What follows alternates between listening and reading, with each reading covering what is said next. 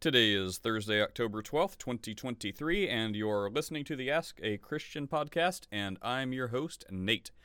Today, day 3, Israel-Gaza stuff with other stuff mixed in. Among them, but not limited to, which is better, Applebee's versus Chili's? I have, for some strange reason, the unpopular opinion. I never would have thought it. Anyway, so check that out. And then the biggest point of the day 3, it's not so much of what we talked about yesterday because that was really exhaustive. It's more about the periphery around it.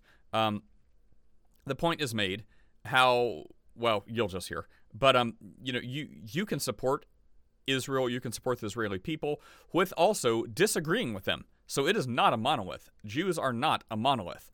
And the fact that I got into a little bit of a yelling match, I mean, I didn't yell so much. Maybe I just talked loud or raised my voice. The other dude went nuts. You'll see. But it's like, where's your compassion? I'm telling you this. It's my people who are being killed. Yes, it's your people. I get it. That's bad. That's why we're supporting you. We want to support innocent life. And by the way, on the other side too, if there's someone like, indiscriminately trying to torture and murder people, that's bad. Deal with them. But as far as supporting the Jewish people and the Israeli people, and by the way, there's another one that needs to go. Not go unnoticed, right? Jews are not all the Israeli people. The Israeli citizens have many different nationalities or many different ethnicities. It's not just Jews. So I know we treat things synonymous, like, Jews, Israelis, anyways. But there are Jews who are Israelis. There are also Israelis who are not Jews. So that's worth being stated. But the biggest takeaway is, look, you can support Jews, you can support Israel without believing or conceding every single thing, so to keep emotions out of it, right? Yes, these are people who are dying. These are people who are being killed. I support their right to defend themselves and to exist. That doesn't mean I'm going to agree with every policy someone has about that. So back off. Okay, now we can be friends again. Anyway, I guess that's it. Yeah, so it's a little bit of a slower day, except the little spikes of people freaking out here and there. Yes, check out the Ask a Christian book on Amazon. Check out the Ask a Christian store. Grab a t-shirt, support the podcast. This whole week, it's been tough. Like, we haven't talked a whole lot about Jesus because this has been so much on people's minds, that we do make the Christian points. Like, eternity is real, eternity is near. Is this prophetic? I hope that, people doing evil, as much evil as they're doing, I hope those ones perpetrating that do have a chance to repent. Whether or not they will, chance is probably slim, but with God, all things are possible. But immediately, whether they repent or not, they need to be stopped from doing evil stuff. So, there is a little bit, but we really need to focus on the gospel and on Jesus. So that is the most important thing, because in 100 years, you and everyone you know and love will be dead. Then what? Then eternity, one way or another. So make sure it's with your maker, Jesus, and not hell, which we believe is hot, and we believe is real, and we believe it lasts forever. So don't go there. Repent, believe the gospel, follow Jesus, ask him to give you eternal life. He says he will do that. Repent, go the other way. If you're doing bad stuff, turn, go the other direction, do good stuff. Take care, have an awesome day. We'll see you next time. Spiro's been showing all of the, like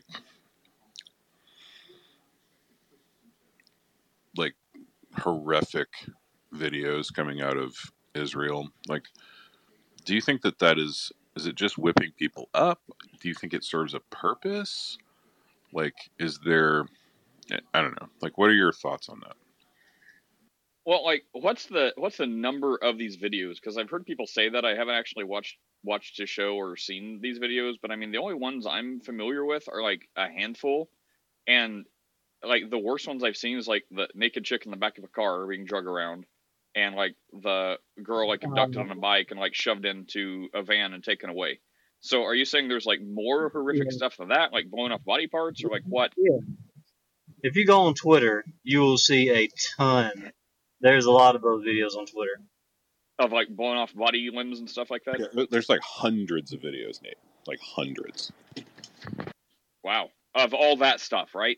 Like, yeah, of like really nasty atrocities, yeah. So it's like dead people and like the after effects of bombing and shootings and stuff like that? Yep. Well, I guess without seeing it, I think, if it's true, I mean, it's true. yeah, that stuff sucks. I think there's also a lot of like propaganda going around. So if there's some way to like, weed out what is true and what is false, I mean, no doubt there's plenty of true stuff. Like there's plenty of dead people and there's plenty of like bad stuff. So I mean, you wouldn't need propaganda, but there is stuff like that going around. So I mean, yeah, it would serve to emotionally like enrage people. I mean, it enrages me. So yeah, I don't know. What was the actual question again? Do I think it serves a purpose or it whips people up? Do Yeah, you it whips think people. like getting people emotionally whipped up, is it serving a purpose, or do you think like people are, because the deal is people are criticizing Shapiro that it's just kind of gratuitous. You were getting some wind in your mic. Well, and I think here's the thing: some people still don't know exactly, I think, what's going on. Like, I think those videos can be good for people who really don't know exactly what's going on over there. Like, there's some people out and in support of Palestine that don't exactly know what these people are doing. Like, it's gruesome, and in that way, yeah, they definitely could serve a purpose for people to see them. And Nate, you said to filter through the good and the bad. Twitter is pretty good with community notes. If there's a video that's a long time ago or of something else, community notes, if it becomes popular, they're usually pretty good about putting notes about the context and exactly what's going on if it's misleading. Well, I have Twitter blocked in my network. There's too much CD stuff on there, so I just don't use Twitter or let my network have that for my kids and stuff. So if it's on Twitter, I probably won't see it. But I mean, if it's on Twitter, it should be on Facebook and stuff too, right? Which now I think I should probably block that one. But I don't know.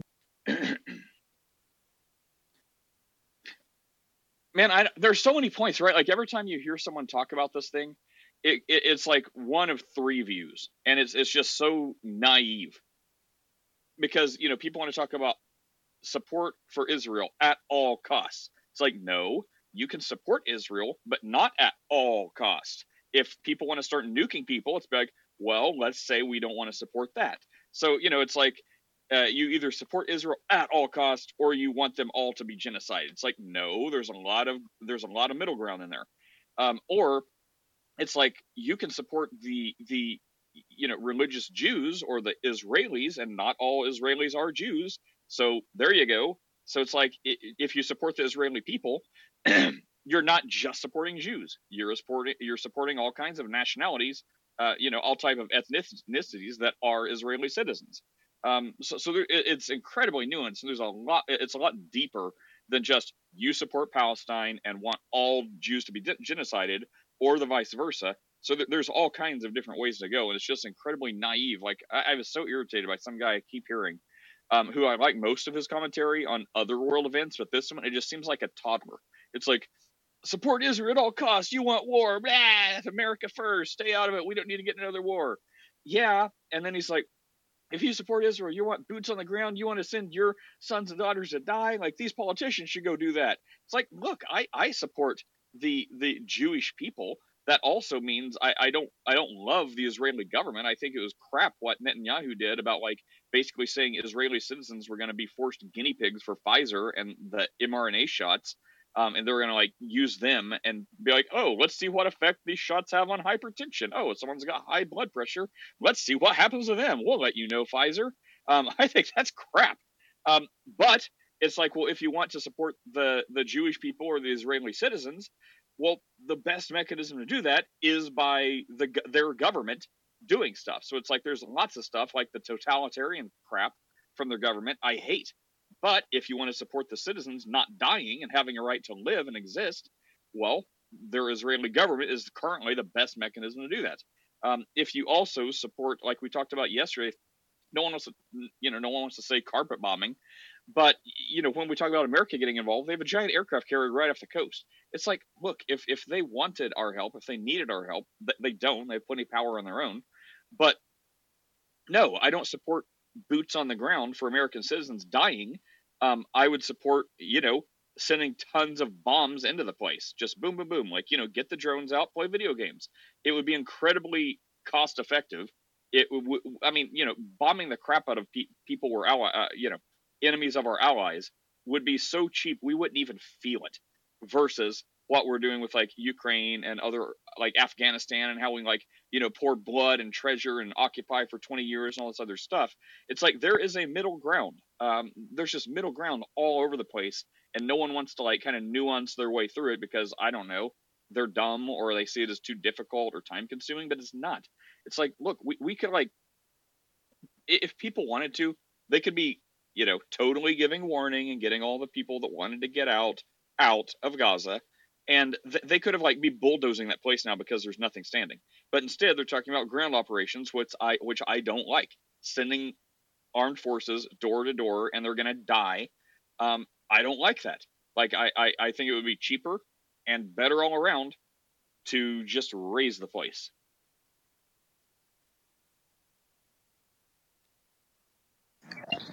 Yeah, nuance, bro, Nate.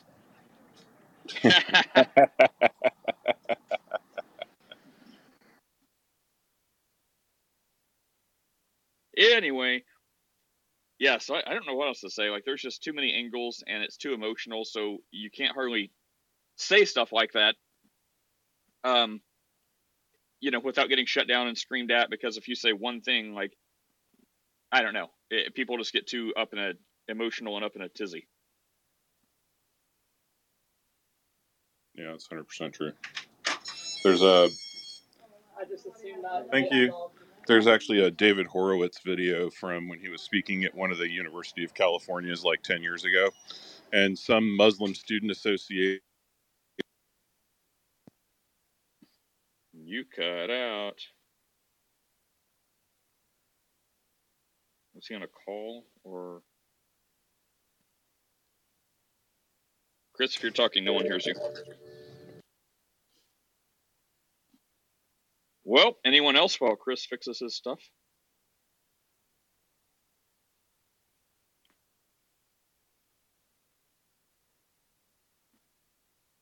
Victoria, what are your thoughts on life or anything? Well, have you seen the alert that is on Twitter about the leader of Hamas calling for a global day of jihad around major parts of the world on Yes. Friday 13th? Yeah, okay. What are your thoughts on that? Praise the Lord and pass the ammo. It's a good way to cull down the population of jihadists. I mean, everyone wants to like talk tough until it's time. Like, have you seen these videos of like these I don't know, there's one video in, I think it was like France, and it was like this businessman that somehow managed to get like a gun, and it's like this businessman, it's a few years old now, but this like business guy with a suit, tie, briefcase was walking down the road, and there's these totally peaceful migrants who seem to be very Islamic by the things they're shouting, and totally peaceful. But anyways, they pull out machetes and start walking towards him, peacefully, to murder him peacefully. And anyways, as I start getting closer, there's like three of them, and this guy turns around and kind of like walks toward them a little bit, and they kind of pause and back off, like, why is this guy doing this? And he clearly is trying to de-escalate. He starts walking away, and he kind of like speeds up his step, and then they get more empowered, and anyways, they get like a little too close, so he pulls his gun out, and they just cower and run. And it's like, man, whenever people are confronted, I don't know, it's like, peace through strength, right? It's like, if he wouldn't have had a superior position, a gun, they would have totally murdered him for peace or something like that. But whenever he had a stronger show of force, it's like, oh, well, the fight gets kind of taken out of them. So maybe they didn't really want to be martyrs, because if they would have like continued trying to chase him down, maybe he would have shot one and the other one could have got through and, chopped him up for peace.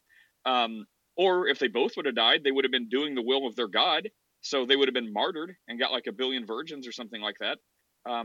So did they not really believe their commitment to their faith as much as they thought they did? Or do they not believe it at all? Because if they really would have had faith that this is the way, death wouldn't have stopped them. So anyway, the moral of one story is, do you guys really believe your convictions? Because when people are willing to fight back, you become giant cowards real quick. And on the other side, the guy showed superior force, and he didn't have to use it. he could have, and the threat was there, and he probably would have if he would have been in imminent danger, but he didn't have to. So there's lessons all around from that like 2-minute video from years ago, in France of all places. So on one hand, they want to talk about a big game until someone says, well, it's your turn to blow yourself up. They're like, wait, me? Not this guy? Not that guy? Me? My turn? And then on the other hand, peace through strength that we've seen in the reign of the last president. Just saying. Anyway, Vic, that's what I think.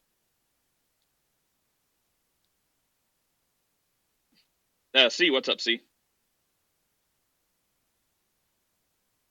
If you're speaking, CJ. All right, Chris, back to you. What's up, Chris? I was just saying, my audio is jacked up. My PTR now has fans. Your PTR has what? People are commenting on my PTR. They think it's great. Well, is that all? Is the day done? C is new. I know, he says he's driving. He can't talk. But he's typing. Don't text and drive. Right, don't text and drive, bro.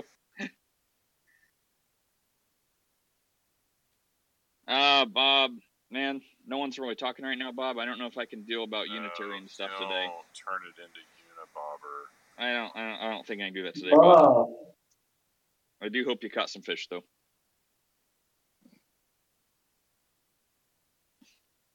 So, Chris, what do you think? If it's the day of rage through peace or something or whatever that guy said tomorrow, what are you gonna do? Are you hiding in your bunker all day, or are you going about your day fully prepared and ready to defend yourself against evil in all its forms, or what's your plans?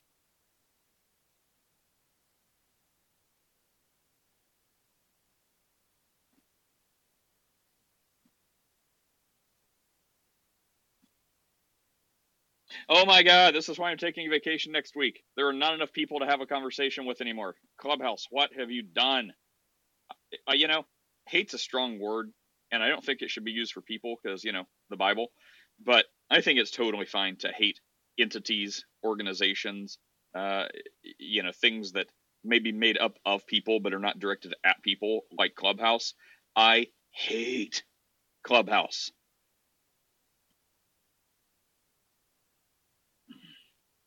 Give me just a second and I'll be able to talk for a minute.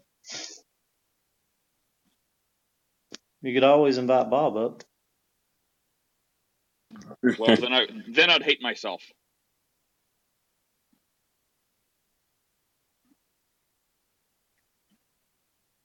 Todd, are you not speaking? Are you driving somewhere?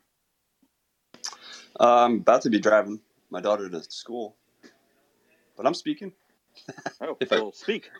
Yeah, I was just thinking about what you were talking about with I don't know, you said something about Global Day of Jihad. And all I got to say is welcome to America where guns are aplenty. You said that. You said, what did you say? Praise God and pass the ammo? Yep. Because, I was thinking about the arsenal that I have in my home just because. And I'm like, yeah, that would not turn out well for anybody that decided to just want to try to murder me and my family. My wife will have a gun. I will have a gun. Several of my children will have guns. Come on. We're not going to just... How old are your children that you would give guns? Does it How matter? old are your children that would have guns? Because that would Does it matter, Chris? I'm imagining Todd having like a 6-year-old and giving him like a 357. Here, imagine this picture. Like I joined this like AI group on Facebook, so it's like constantly flooded with like just people coming up with the most hilarious like mergers of like different topics and having AI generate it. Do a PTR. This is one where it said Florida people doing Florida things, and it had like wrestling alligators, like swimming in the ocean, and then this was one of them. So this is what AI thinks of Florida people. I mean, it's not too far off. I mean, if I was a little more in shape, maybe that could be me and my family.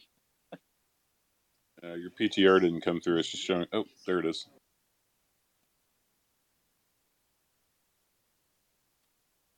For those who can't see, it's like an entire family of like 1, 2, 3, 4, 5, 6, 7 people, and they like all have guns. Like even the little kids have guns. Yeah, you see those bumper stickers on people's cars. It says "My Family," and it has large, long guns, and it goes down to little guns. It's like, I mean, I don't do that with I hate those stickers because it's like, come on. But in reality, that's man, the only one I would use. That's the only Yeah. sticker I would consider. But that's America. I mean, that is really kind of, you don't know, man. There could be arsenals in every other house on your block that you don't know about. Just go ahead, start being violent. And that's what one of the Israeli commanders, like they did an interview with, was saying. It was kind of like not a major interview. It was kind of like more independent. And it's what's happening to America too. Like everyone in this like anti-gun culture and guns are violent, so we need to outlaw guns. You're only outlawing them for people who care about laws. So as more and more people like have an aversion to guns, that's also apparently what's happened in Israel. And even in the Israeli military, like one of the commanders is like, man, this is not the Israeli military it used to be. Like these people are weak, just like the ones going into American military now. And you have to blame the teaching, the instruction. Like when like Millie has people walking around in red high heels to understand like the plight of women or something like that, instead of like getting muddy, crawling under barbed wire and shooting stuff. They're doing all this like woke crap, and it's just making people weak. So and like it used to be like the government like encouraged everyone to have all the citizens that be armed, and now it's like I forget, was like one, I don't know if it's 2/3, but it was a overwhelmingly less number of people believe in guns and want guns now. Like like Tel Aviv's like the homosexual like per capita spot of the world. Like all these people just want to like do drugs, like screw each other, party, and not have guns because that's bad. And then this happens, and it's like now the government's like, guys, get guns, get guns, get guns. Like they're like relaxing gun laws and all this other stuff. It's like, how dumb do you have to be to just not see this? It's like an armed society is a polite society, and we're doing the same crap in America. Being like, guns are bad. If there's less guns, there's less crime, blah, blah, blah. No, there's not. There's more, because people are more emboldened to be like, oh, well, new gun law passed. I guess this group or this city is less protected now. Let's take our chance with robbing these people versus, like, I don't know, pick a place in Texas or Florida. There's less crime because there's more chance they're going to die for trying to commit crimes against people. It's just common sense, which unfortunately is not common.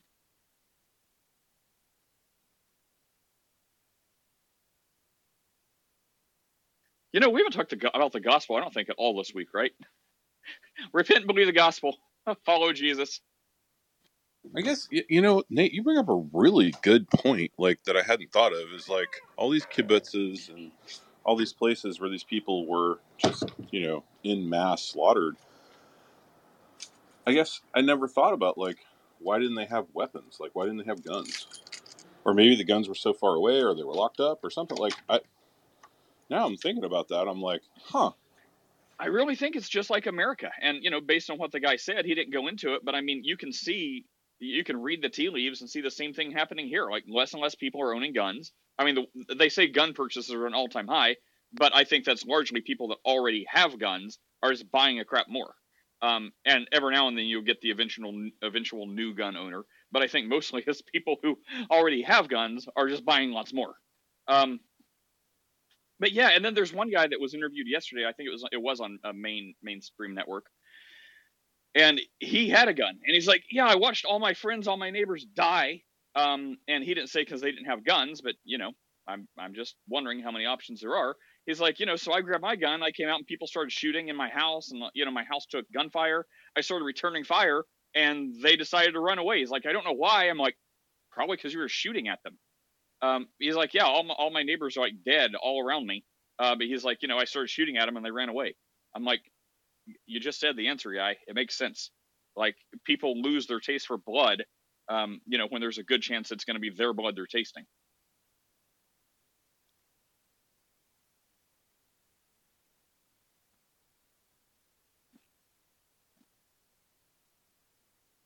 me tomorrow, Steph.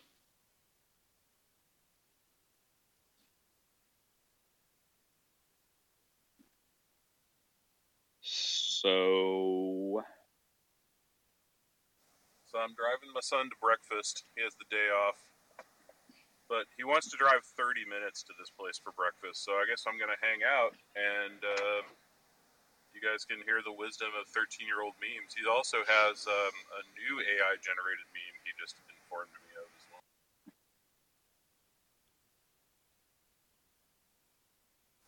I mean, we just got Gumbo Slice like a week ago, and they're already moving on. Like, Gen Z is done with Gumbo Slice. They're moving on. Gavin, how hard is it to get guns in New Zealand? Is that like almost impossible or impossible?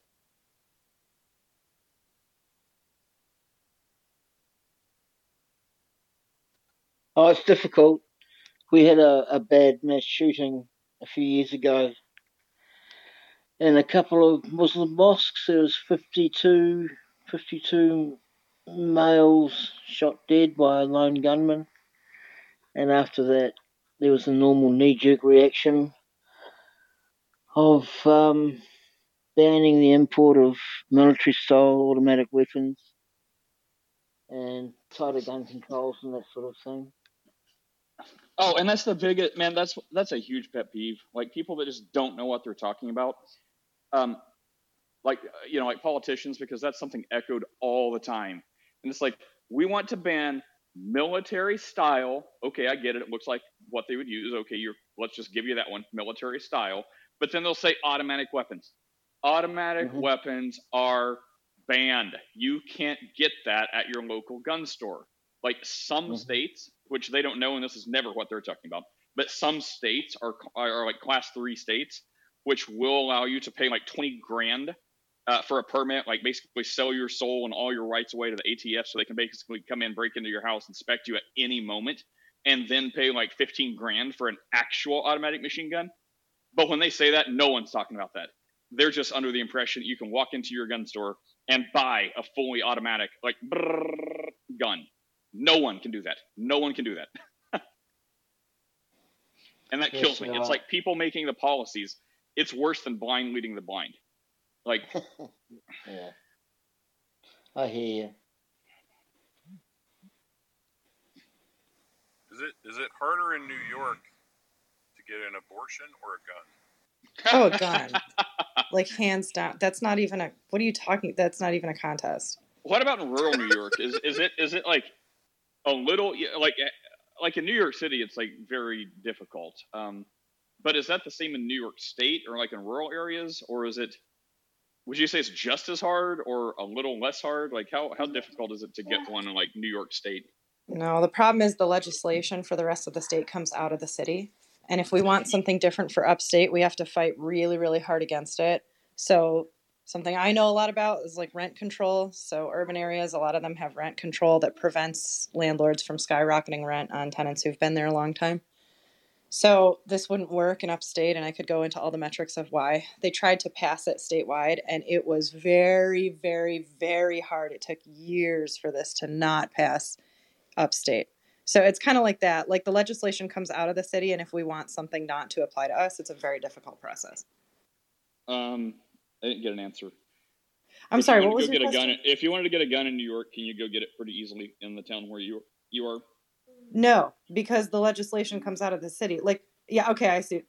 No, it's as impossible anywhere across the state. Like, the state regulations are very, very difficult all over.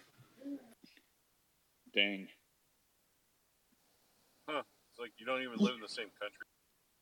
I know, yeah, I know. No, we just are, everything that applies to, this is like in Canada too. Like, they legislate for Toronto and Vancouver, and then everyone else just has to live by it. It's like, that's the problem. If you live in a rural area in a state with like an enormous city, you just got to live with that burden. It sucks. But there's a lot of people who hunt up here. Like, my PTR picture. Yeah, I have a question about what happened to that woman's arm. Maybe there was a gun accident, you know. Which arm? Wait, which arm? Oh, it looks like she's missing an arm. She is. Well, no, it's AI generated, but like, it's funny, like, in this group, because because like artists, I guess you could tell me, like all artists have like trouble with like faces and fingers. So it's funny that apparently AI does too. So like you'll see like a really cool realistic drawing, and then it'll have like a messed up face and like messed up fingers. Yeah, it's struggling with teeth and hands. But you can see, like, I thought this was a real photo, so I was looking at it going, like, it looks like her arm is just tucked behind her, but then it's inside the swimsuit, so I was like, oh, that must be a scar. You know what I mean? Like, okay, well, now that I know it's AI generated, I feel better. So Steph, my 13-year-old is very excited for you to learn about gumbo slice. He's like literally About what? right next to me. See, this is it. So, okay, look at my PTR. Yeah. Okay. Yeah, see, even your daughter loves this. Yeah, she's laughing already. Yeah. So this is an AI generated image that was apparently posted on Facebook like a week or two ago, and it has become like the new meme, like the new Gen Z meme, and it became known as gumbo slice for some reason, because you don't really slice gumbo, so I don't even know where they got that. But anyway. Do you know who Kimbo Slice is, Chris? Oh, the MMA guy? Is that... Yeah. Okay. Okay, that's funny. Nick, you just added a new dimension to it. That's fantastic. So like it's this dude kicking this alligator, and what you don't see in the frame is there's like always pizza associated. So it's like he's defending his pepperoni pizza from the onslaught of alligators trying to eat his pepperoni pizza. So yeah, it's like a whole thing. And if you just Google gumbo slice, it's great fun. But it also, the point of the PTR and the point of the AI generated images is artists are starting to get very nervous about AI, because as it continues to progress, it's stealing other artists' work, and then it is, generating thousands of images in a few seconds, which a human artist could never do, and crowding out original artwork. And so this is a very big concern on the internet right now with artists. This has been going on since AI started making images. So illustration is dead, right? Like if you have a degree in illustration, so, things like storyboarding are not, anything that's progressive that requires a human hand. But illustration is just, it's over. That's it. If you have a degree in that, I'm so sorry. I feel for you. The only place of art, so illustration is the place that's going to get impacted. Graphic design may, in the near future, it probably will. But see, my degree is from the 1400s, right? My art has not changed since the Renaissance. So the thing is that handmade physical objects will never be able to be replaced by AI. There was some concern when 3D printing started happening, but it's not. There's no real way to get 3D printers to do the same thing that oil paint does. But painting is an investment market that has better returns than the stock market. So it would take a lot for that to crash. So physical object art is not at risk from AI, but illustration is like dead. It's over. On one hand, it's kind of sad that, people are losing their jobs to AI, but on the other hand, it's kind of like, ha, ha, ha, to the people who initially thought it was going to take, like, service jobs, and they're like, learn to code, all smug, and now it's like AI is, like, taking all their jobs, and, like, coding is, like, the fastest thing it's taking away. Like, coding's, like, basically obsolete. So it's like, oh, learn to ask if you'd like fries with that, you jerk.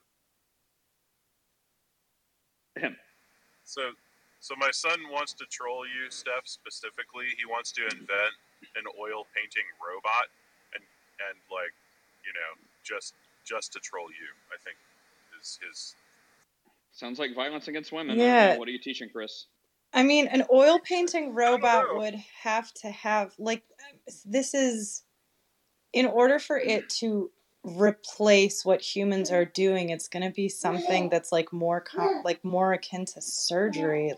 I don't know, because this is a whole thing. We don't have to go down it. That would be very hard to do. If he can do it, he should make robots that can solve cancer instead. Put his JC, put your efforts somewhere else. but trolling stuff is so much more fulfilling than fixing cancer. Wow, that's rude. We got Chris and Mini Chris. This is great. Ugh. This is great. We replicate. Lord have mercy. I know. The You world should should hear be this sterile. kid. You should hear this kid talk about Calvinism too. Like Chris will sick JC on the Arminians, and it's just like awful because you're talking to a kid who has the IQ of like a 58-year-old man who's. It's horrible. Like that. Just don't do that. Ironically, I turned 58 today. Happy birthday! Happy birthday! Happy birthday! Thank y'all. Thank y'all. What are you doing to celebrate? My wife is taking me to dinner. Ooh, is it your choice? What do you pick? She's taking me to Chili's. Oh, that's the perfect choice. Amen. Now, wait a minute. What's your favorite thing at Chili's? The triple fajita. Oh, yeah. That's Steak, that. shrimp, and Yep. chicken. So I worked as a waitress at Chili's for a while. And I will tell you, those fajitas, every time someone ordered them, I would smile at them and be like, great choice. And then I'd walk back to the kitchen cursing because when you deliver the fajitas, they're sizzling, right? They come right off the grill and put them on the cast iron, and you deliver the cast iron to the person's plate, to their table. And so it's hot, it's sizzling, it's spitting, and it spits grease and smoke directly into your hair and on the side of your face and your clothes.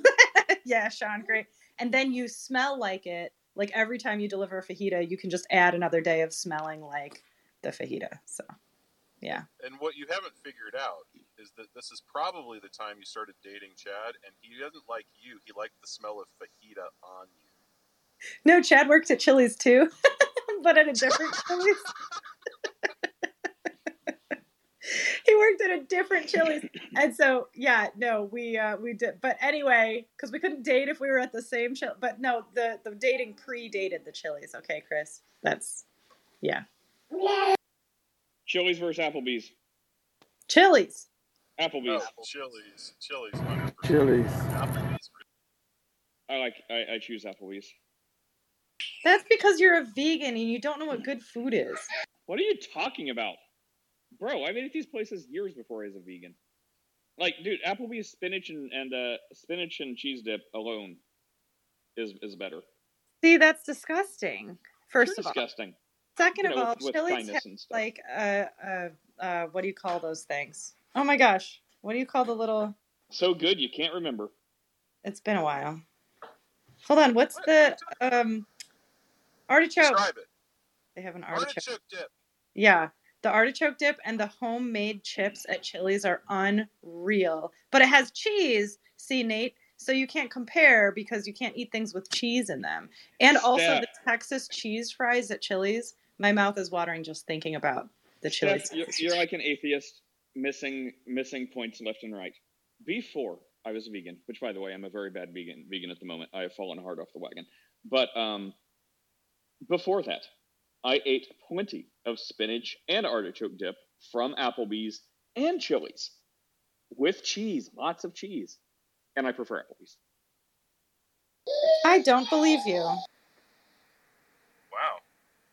My son says that Applebee's is in the 9th circle of hell, and when you go there, that's what you're greeted with. Correct. Yep. They have like their boneless chicken is like all breading and it's like nasty. You know, you actually get chicken at Chili's. The last time I ate at Chili's, I think it was like a chicken fried steak or country fried steak or something like that, and it was like two patties or whatever, and they were both like pink and raw in the middle, and it was freaking disgusting. I think we've just started the great Applebee's versus Chili's schism of 2023. No, that already happened in like 2016. Oh. NZ already had the fight. All right. Who came out on top on that one? Applebee's won. Oh, well. But it was like You said they got Applebee's? banished from like Applebee's got banished, but Chili's got like stronger somehow. I don't know. I got lost on that like 2 years ago. There you go. There's I think he's right. I think the analysis is correct.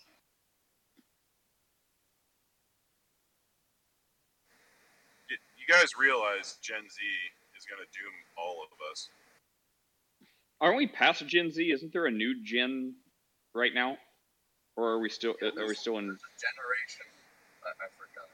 Generation I forgot. See, that's the perfect Generation Z way to do it. It's Generation I forgot. I didn't name them until they were in like middle school. It's true. So, like, what would your daughter be? Would she be a different generation than Gen Z? Yes, but I don't think they have a name yet.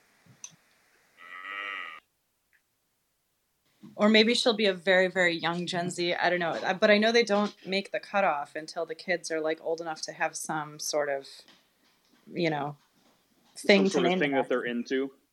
Yeah, or something that happens. Like the millennials were originally called Gen Y, right? And then it got changed to Gen Y2K because we were all kids in the year 2000, And then it got changed to millennial. But I remember they initially named us Gen Y. Dude, I just realized that millennials are called millennials because of year 2000. Just this minute. Like, oh my god. I just figured that out right now. It was a morph from okay, so Gen X came right before us, so then we were Gen Y, then Y2K. Like that, yeah, that's where it came from. Welcome, Abba. If you have anything of substance to talk about, we most certainly do not right now. I mean, there are many substantive things to talk about, but I'm cool. We can just flow. How are Real you doing, quick, Abba? Applebee's or Chili's? Applebee's or Chili's? Chili's. Ha! Yes! See? Rabbi said it. I believe it. That settles it. Hey, the road to hell is broad and wide. Why don't you guys pick that one too, Steph and Chris?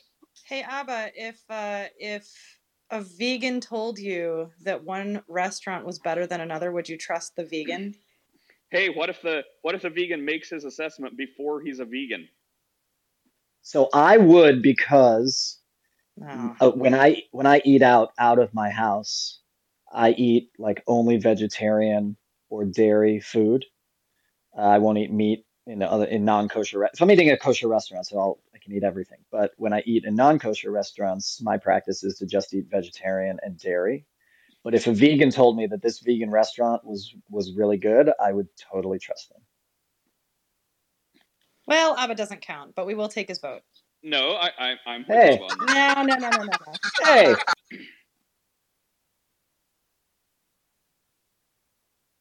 But Steph, thank you for asking. I am, all things considered, fine.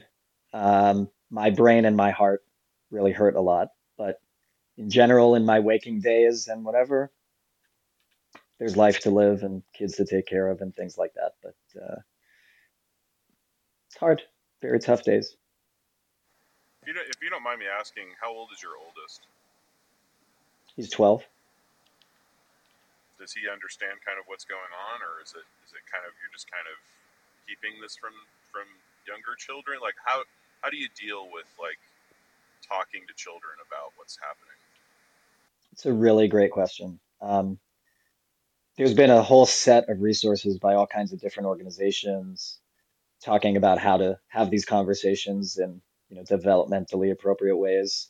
I talk about it with him. We're not talking about the super duper huge atrocities. He's not watching the news. He has no social media to look at, so he's like shielded from some of the horrible, horrible images that we should never have to see. But I do want him to have a sense of like news and current events, and I want him to have a sense about evil. So we talk about it. It's very interesting in our family, particularly because we're planning his bar mitzvah, which is going to take place in Jerusalem in June. And as we were doing some planning last night, he asked, will the war be over by then? Sort of a heartbreaking but very thoughtful question.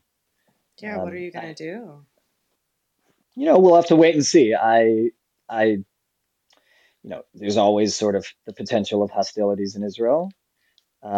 When there's no active war going on, I think it's safer than riding the subway in New York. But, that's a matter of opinion, I suppose. We'll see what happens. If we have to cancel or readjust, we will. June is a long time away. But... Do you have a lot of family there? yeah, I have tons of cousins, and my grandparents used to live there before, they died, but my grandparents are buried there. Tons of cousins and other kind of family. I lived in Israel for 7 years, so tons of my friends are being called up to the reserves, um, all kinds of stuff. So it's I saw this thing on Facebook, which is great. People ask, "Do you have family there?" And the response in the meme was, "Yeah, 7 million Jews." Right. Yeah. Right. And so like that's definitely a sentiment, but I actually have like real first cousins and things like that. So yeah. Have you been able to keep contact with everybody? Yeah, we have a whole, yeah, people are in touch in all kinds of various ways and emails and WhatsApps and things. It's stressful. People don't have the time or energy to like sit and report. But people are really grateful to receive messages. And there's no school. People have to be at home with their kids, and they're in bomb shelters for hours and hours. And so it's like, what do you do? Can you go to the grocery store or not? Can you, I don't know, can you work or not? It's a real war. It's a real war. So in America here, like a lot of insurance companies don't, like if your home is damaged in an act of terrorism or an act of war, that's not covered. A lot of people don't know that about their homeowners insurance policies. Like here in America, that's actually in the policy. You can go and read it for your own homeowners policy. Most American policies do not cover acts of war or acts of terrorism. Is that the same in Israel? And if so, is there just a community effort to rebuild people's homes when things happen? Or is that handled by insurance companies? I don't know what the insurance is like, but I do know that the Israeli government provides all kinds of assistance to victims of terror. I think there's a special budget line for that, plus all the NGOs that, there's several NGOs that do that, or specifically, devoted to that work. There's a whole fund of diaspora Jewish money that's raised that is specifically for victims of terror. Um, and of course, Israel is as many societies are, but Israel is a society where people take care of each other, feed each other, um, all this kind of thing. And if you want to read some heartwarming, find the really heartwarming stories about the restaurant owner who didn't charge for the giant Shabbat food order for the family, right? Read about read about the yeshiva kids who were called down to dance at this couple's wedding because they sort of had to cancel their wedding and none of their guests to get there. But these yeshiva 18 and 19-year-old yeshiva kids made them a wedding, right? Read about the bar mitzvah family that had to cancel their bar mitzvah and they donated all the food to families in bomb shelters, right? Like these are the heartwarming. This is what a resolve sort of looks like. But in terms of like that kind of direct financial aid and material aid, there's all kinds of it, and lots of it comes from the government. Good morning, Serendipity. What's up? Good morning. How are you? Good, good. How about yourself? I'm doing well, thank you. Feel free to jump So, in. Rabbi, I haven't started my Hebrew classes yet. What are your Or let Chris what does talk. your PTR say? Oh, sorry. I'm just asking Rabbi what his PTR said. Oh, the PTR says release them now. It's like about about hostages. Release them now.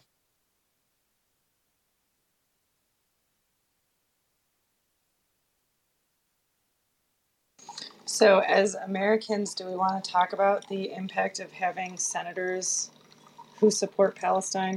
We want to stay away from that topic today. This is what's bothering me.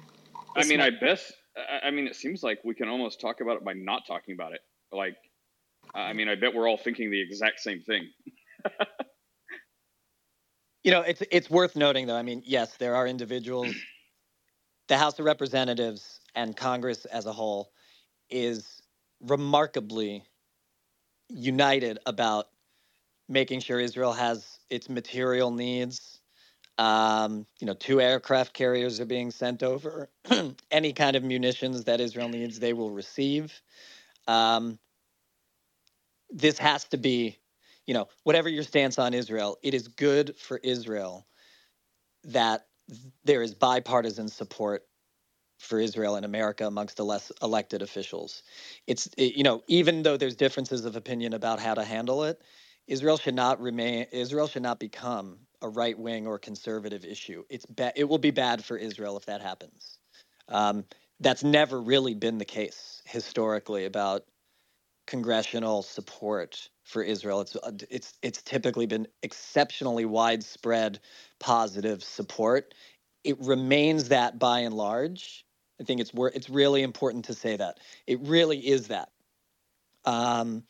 Those other folks, they're sort of loud and saber rattling, but I don't think they're significant in American foreign policy. Yeah, that makes sense. I mean, also, like, you got Ben Shapiro, of all people, praising Biden about his response to the crisis. I know, wasn't that shocking? Biden was spectacular. His 2 speeches were just spectacular. He's the guy. Vomit in my mouth. No, I'm saying, like, whatever you want to say, right? But he it's fine, right? But he understood the moment. He is the comforter in chief, right? He's really good at that. And you got to think about, he's probably the only elected official in America who met Golda Meir, like, around the Yom Kippur War. He's probably the only elected official who's ever met. Like, his relationship with Israel is decades and decades and decades long. He has a deep, deep understanding and a deep love. I actually know he talks about his rabbi from Delaware, who I know also. I mean, he has this, and legit, this guy is his rabbi. Joe has a priest, and Joe has a rabbi. Michael Beals, he's amazing, and just Biden knows how to do these relationships, and I think he's the guy you want. I think he's the guy you want in this moment. He's going to be steadfast, resolute, unwavering. He was really great. Man, just you might have to explain who Golda Meir is. Golda Meir was a prime minister of Israel, but also held other government offices, foreign minister, and things like that. During the Yom Kippur War, she was either the defense minister or foreign minister or something. She gets a lot of heat over the Yom Kippur War because the history shows she was warned. They were warned about it and did nothing. And so on Yom Kippur, when everybody was in synagogue, it was a surprise attack. People left from synagogue, grabbed their guns, and went to military bases. But she's a significant person in Israeli history, the only female prime minister in Israeli history. There's a new movie out about her, actually, biopic, called Golda, and it takes place sort of in and around the Yom Kippur War in '73. Very fascinating. Well, at the expense of feelings, I mean, just to stay the other side, like I can't hardly contain myself. I can't say anything nice about Biden. If he does good stuff for Israel, it's in spite of himself, not because of himself. That's false. That's what I understand, Nate. That is demonstrably false. Whatever you think about Biden, that is simply false. Well, I will say, I mean, give me your thoughts on this. Like, give me your emotionalist thoughts on the following. Like, people who would say that perhaps if there was someone who had a different approach to world leadership in America, perhaps Hamas never would have done this to Israel, just like Russia never would have done this to Ukraine. No, I don't believe that. I don't believe that for a second. Say what you want about why.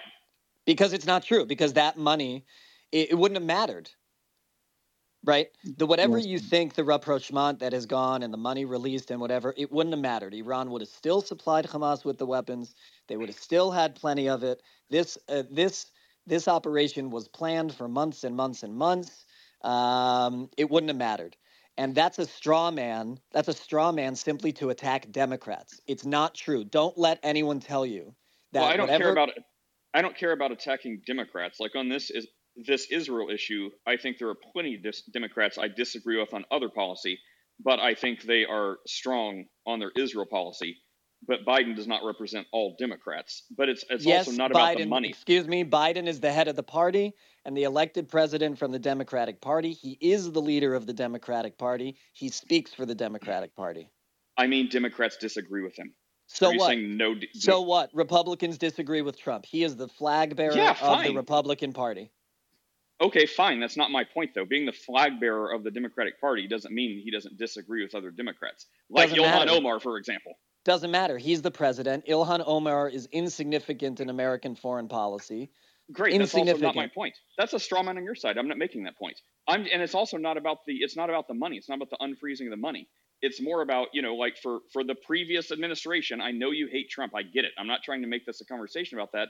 But it's like we have a record of like peace and no wars. And you can say it's just coincidental. Really, there was really.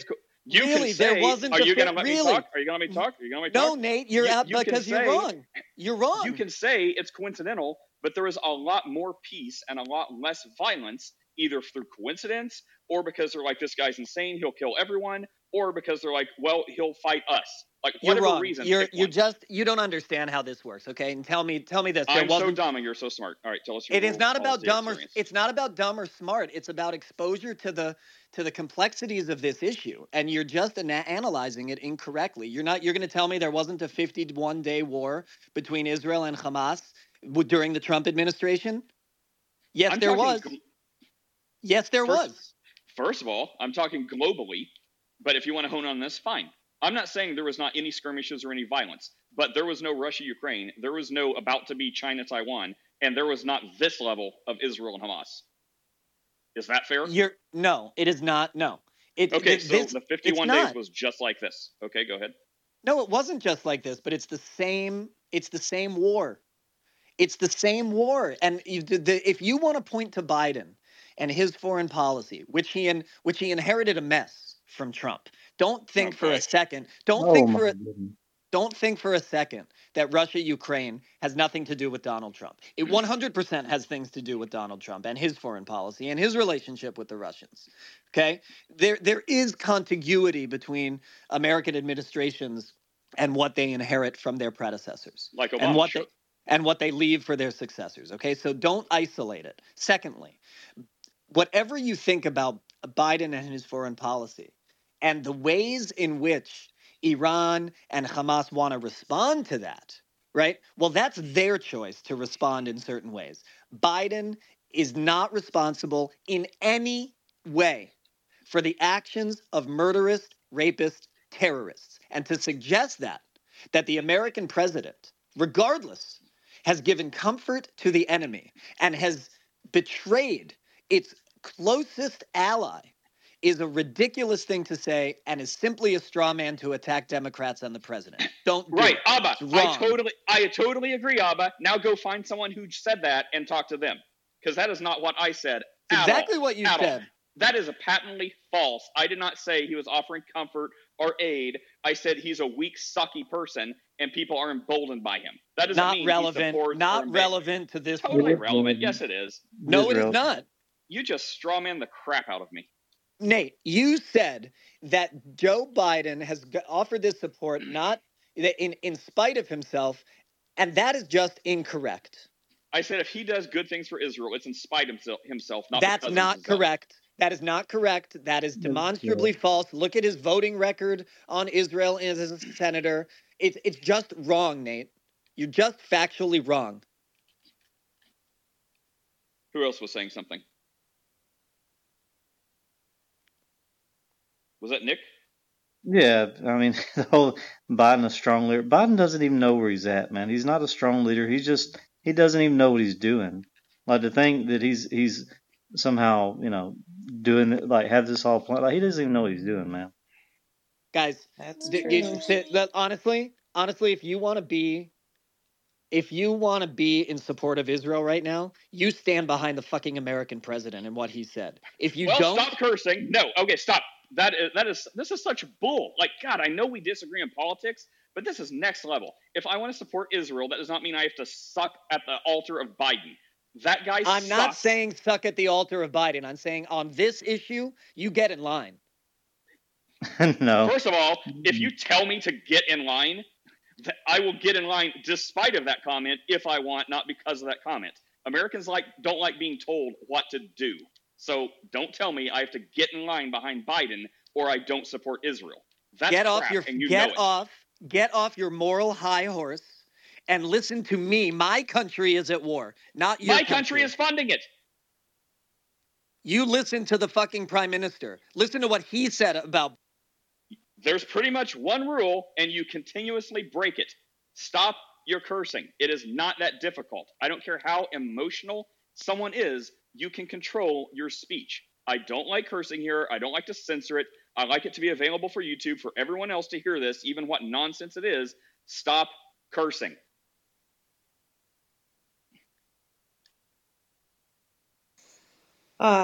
Okay, so,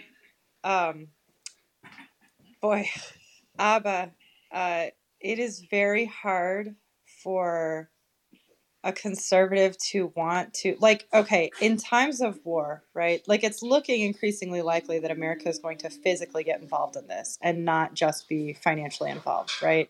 So it's not as though we're over here sort of like not caring. We have friends in the military, we have sons and daughters and brothers and sisters in the military. Like, this is not as far from home as we would like it to be, or as far from home as you imply.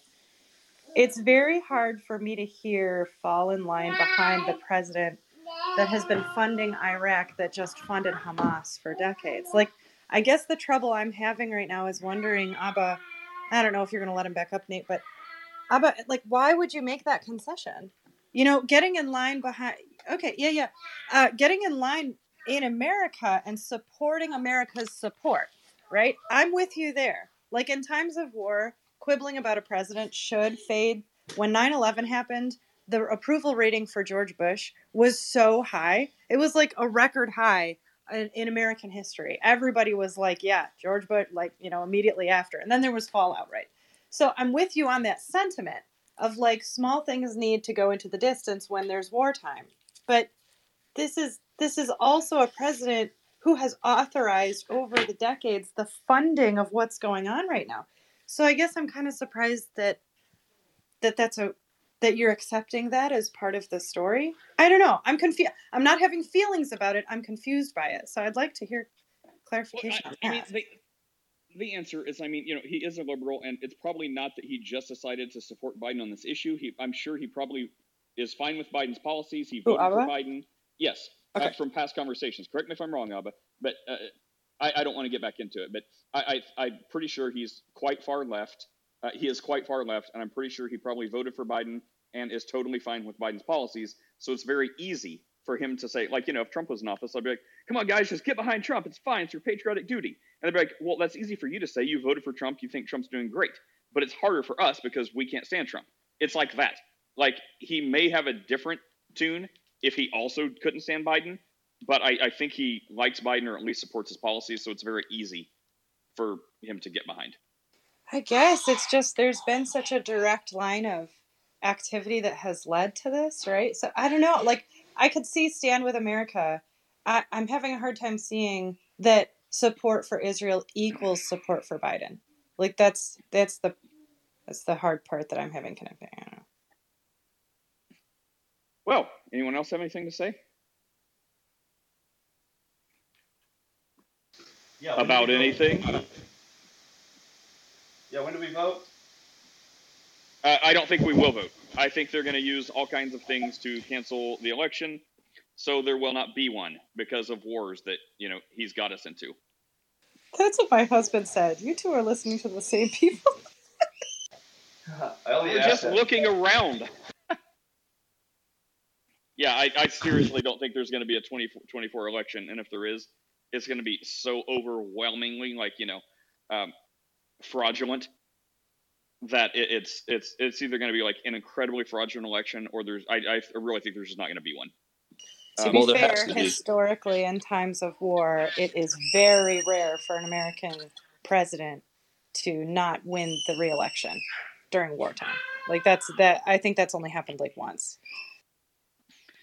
Right. So it's like, okay, so if you notice what happened, I haven't checked into this too much, but I just heard like the gun charges against Hunter, like they were about to ramp them up like 2 weeks ago, and I just heard, like, I think this morning that they were dropped. I haven't verified that, but if that's true, okay, ask Chad if he agrees. So on one hand, yes, getting a wartime president out is hard. So before this Israel thing, and as Ukraine was starting to, like, everyone's kind of turning against it, they're like, well, you're praising actual Nazis, so that's bad. So, like, it seems like the steam for Ukraine is running out, and it seems like Biden is stubborn. Like, if there's one thing he's got, he is stubborn. So it seems like maybe his people pulling his strings, the people actually, like, telling him what to do and guiding him and stuff like that. They're like, okay, Biden, step away, say it's because of family reasons, say it's because of anything. And he's like, no, I like being the president. I like power. Maybe he has a lucid moment to say that. And now you see, like, oh, well, maybe we'll just bring up some gun charges on Hunter. And it seems like now the kind of mainstream media that's been backing Biden was starting to, like, bring out some reporting against Biden and, like, raising questions, like, kind of like, hey, this is the beginning of their end. And they're going down that road, like, criticizing Biden, which has not really happened that much. So it's like, well, why are these things happening? Why now are they bringing gun charges? They're going to act on that against Hunter. They're putting pressure on him.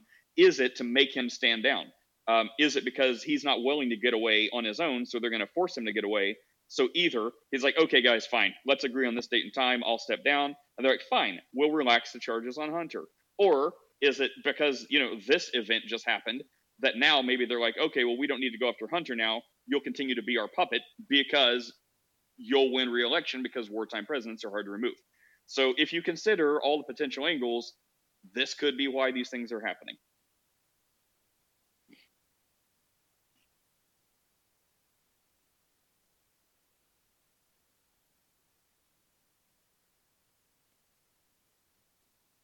Hello, Saint. Hey, good morning. Yeah, dude, our government is out of control. Like, of the founding fathers, a bunch of them were killed because they started becoming tyrannical. But now our government, nobody's even been locked up in the last 50 years. Like, there's no accountability to our government. It's bad.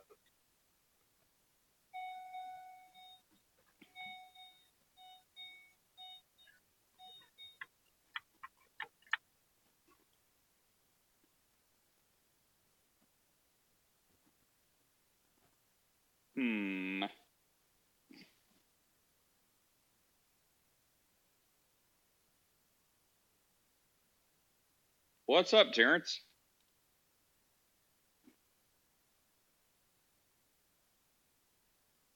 Hey, good morning, brothers. How are you? I guess I got a question. I'm good. I'm good. In light of everything that's currently going on, where do y'all feel Christians should be focusing their energy in these days? Troubling times, as they say. Looking to the eastern skies. Sharing the Yeah, gospel. It's an answer to all problems.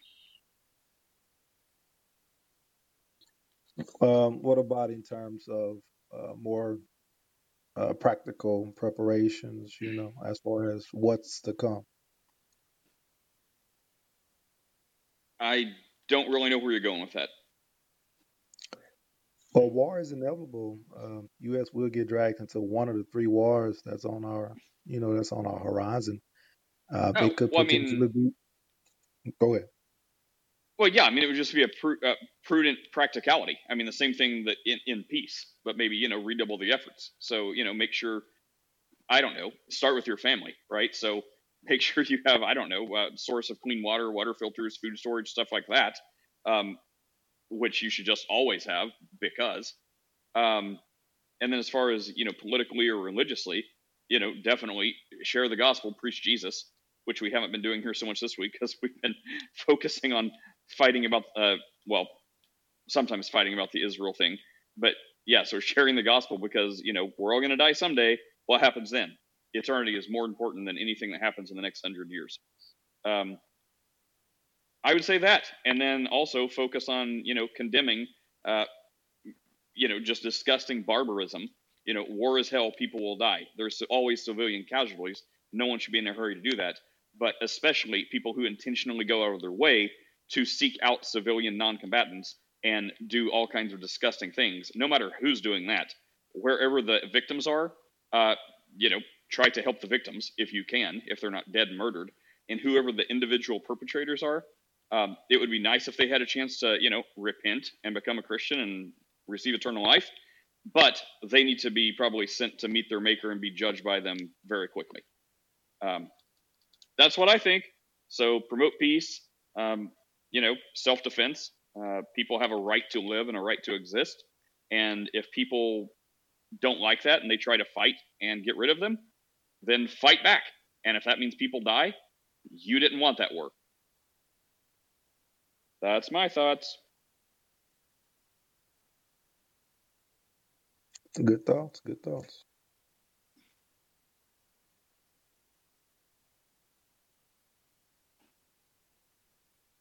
Steph, Victoria. Sorry, I'm talking to Abba in the chat. I'm still just puzzled. Go ahead, V. Oh, I'm just taking all the information in. But yeah, like I said in the chat, Eben, our thoughts and prayers are with you at this time. For sure, it's not an easy time for you.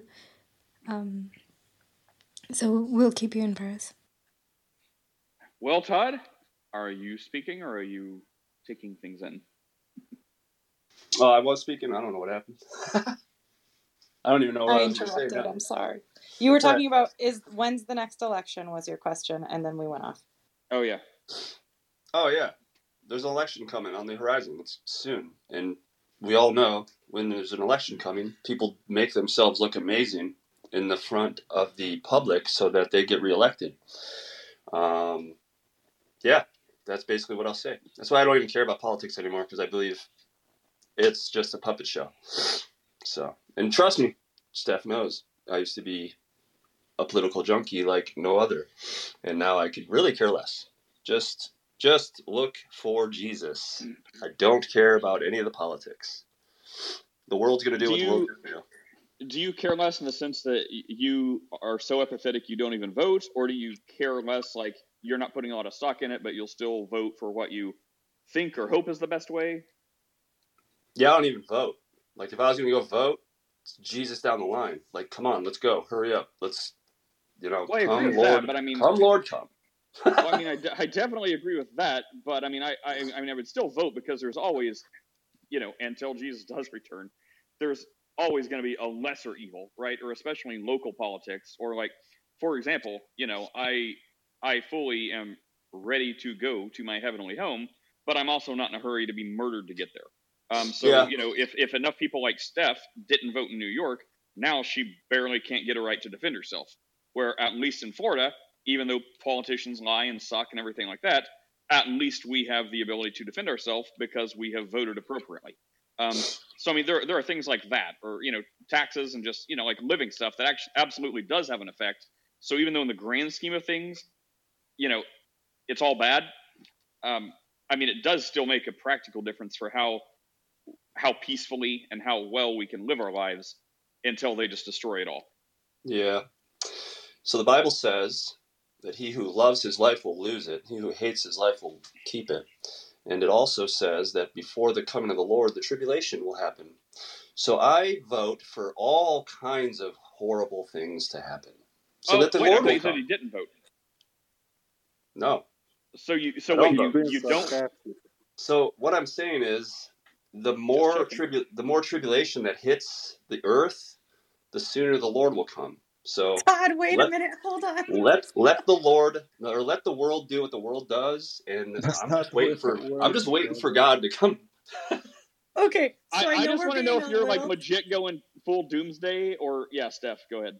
I know we're being a little tongue-in-cheek, Todd, but when you said that you vote for horrible things to happen, like, you realize... No, I don't vote for it to happen. Okay. All right, just making sure. What I mean is, I could almost wish the tribulation would come, because we know what that brings.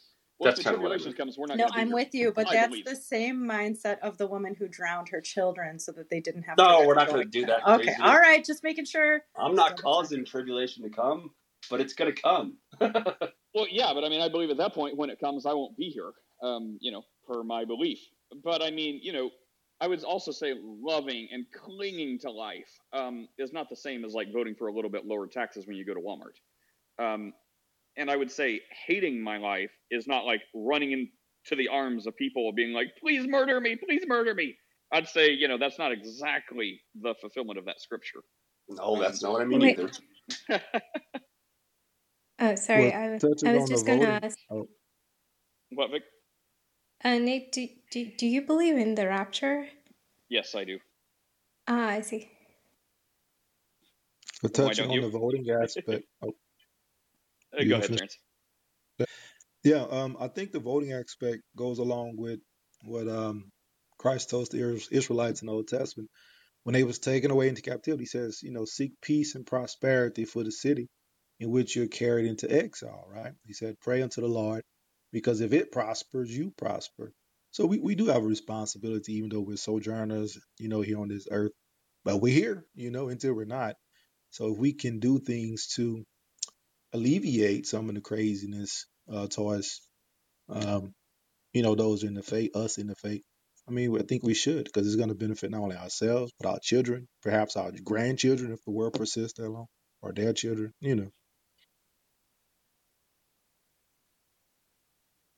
Yeah. And I do those things outside of voting, outside of getting involved in the government. In my family unit, in my church family, definitely are doing what we can. I just keep it in the family. I am a industrious and studious person who works to provide for my family. I go to a church family that helps to support and love one another. And yeah, that's pretty much it. So in that, we are in a community, but we are a community of ourselves. And I think that's what we're called. We are aliens in a world that's not our own, yet we have to live here. And so we do the best that we can. And that's kind of where I'm at. So I don't get involved in the stuff that I don't think that I can affect. So, yeah.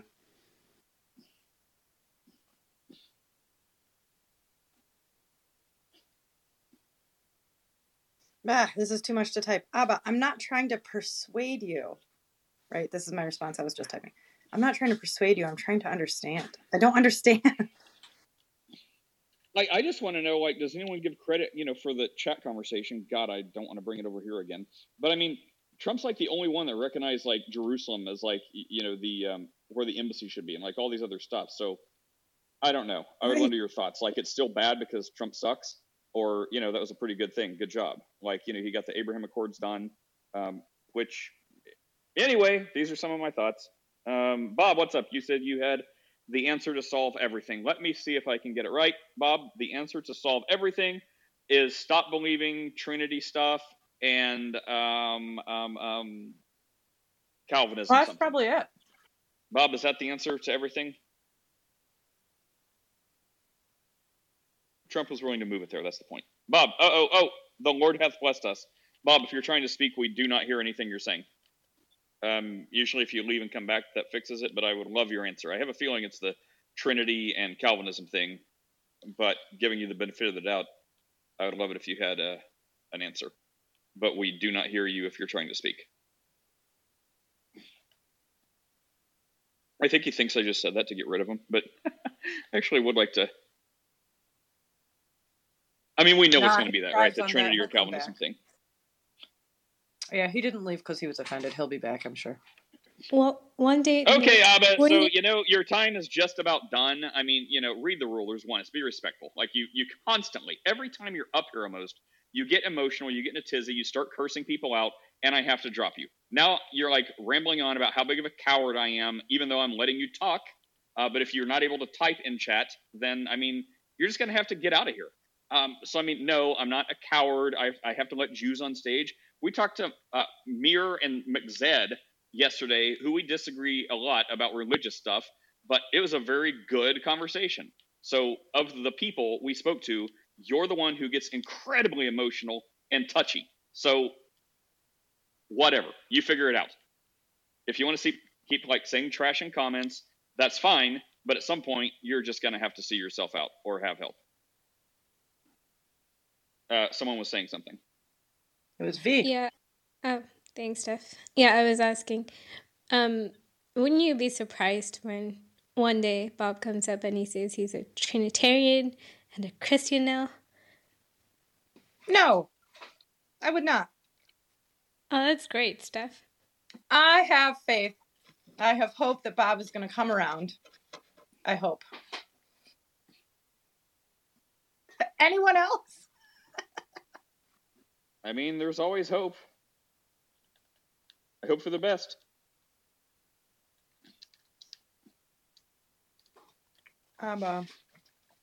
We understand you've been repeating for a couple of days, and it's not lost on us that your home that you lived in for 7 years and your family are going through something.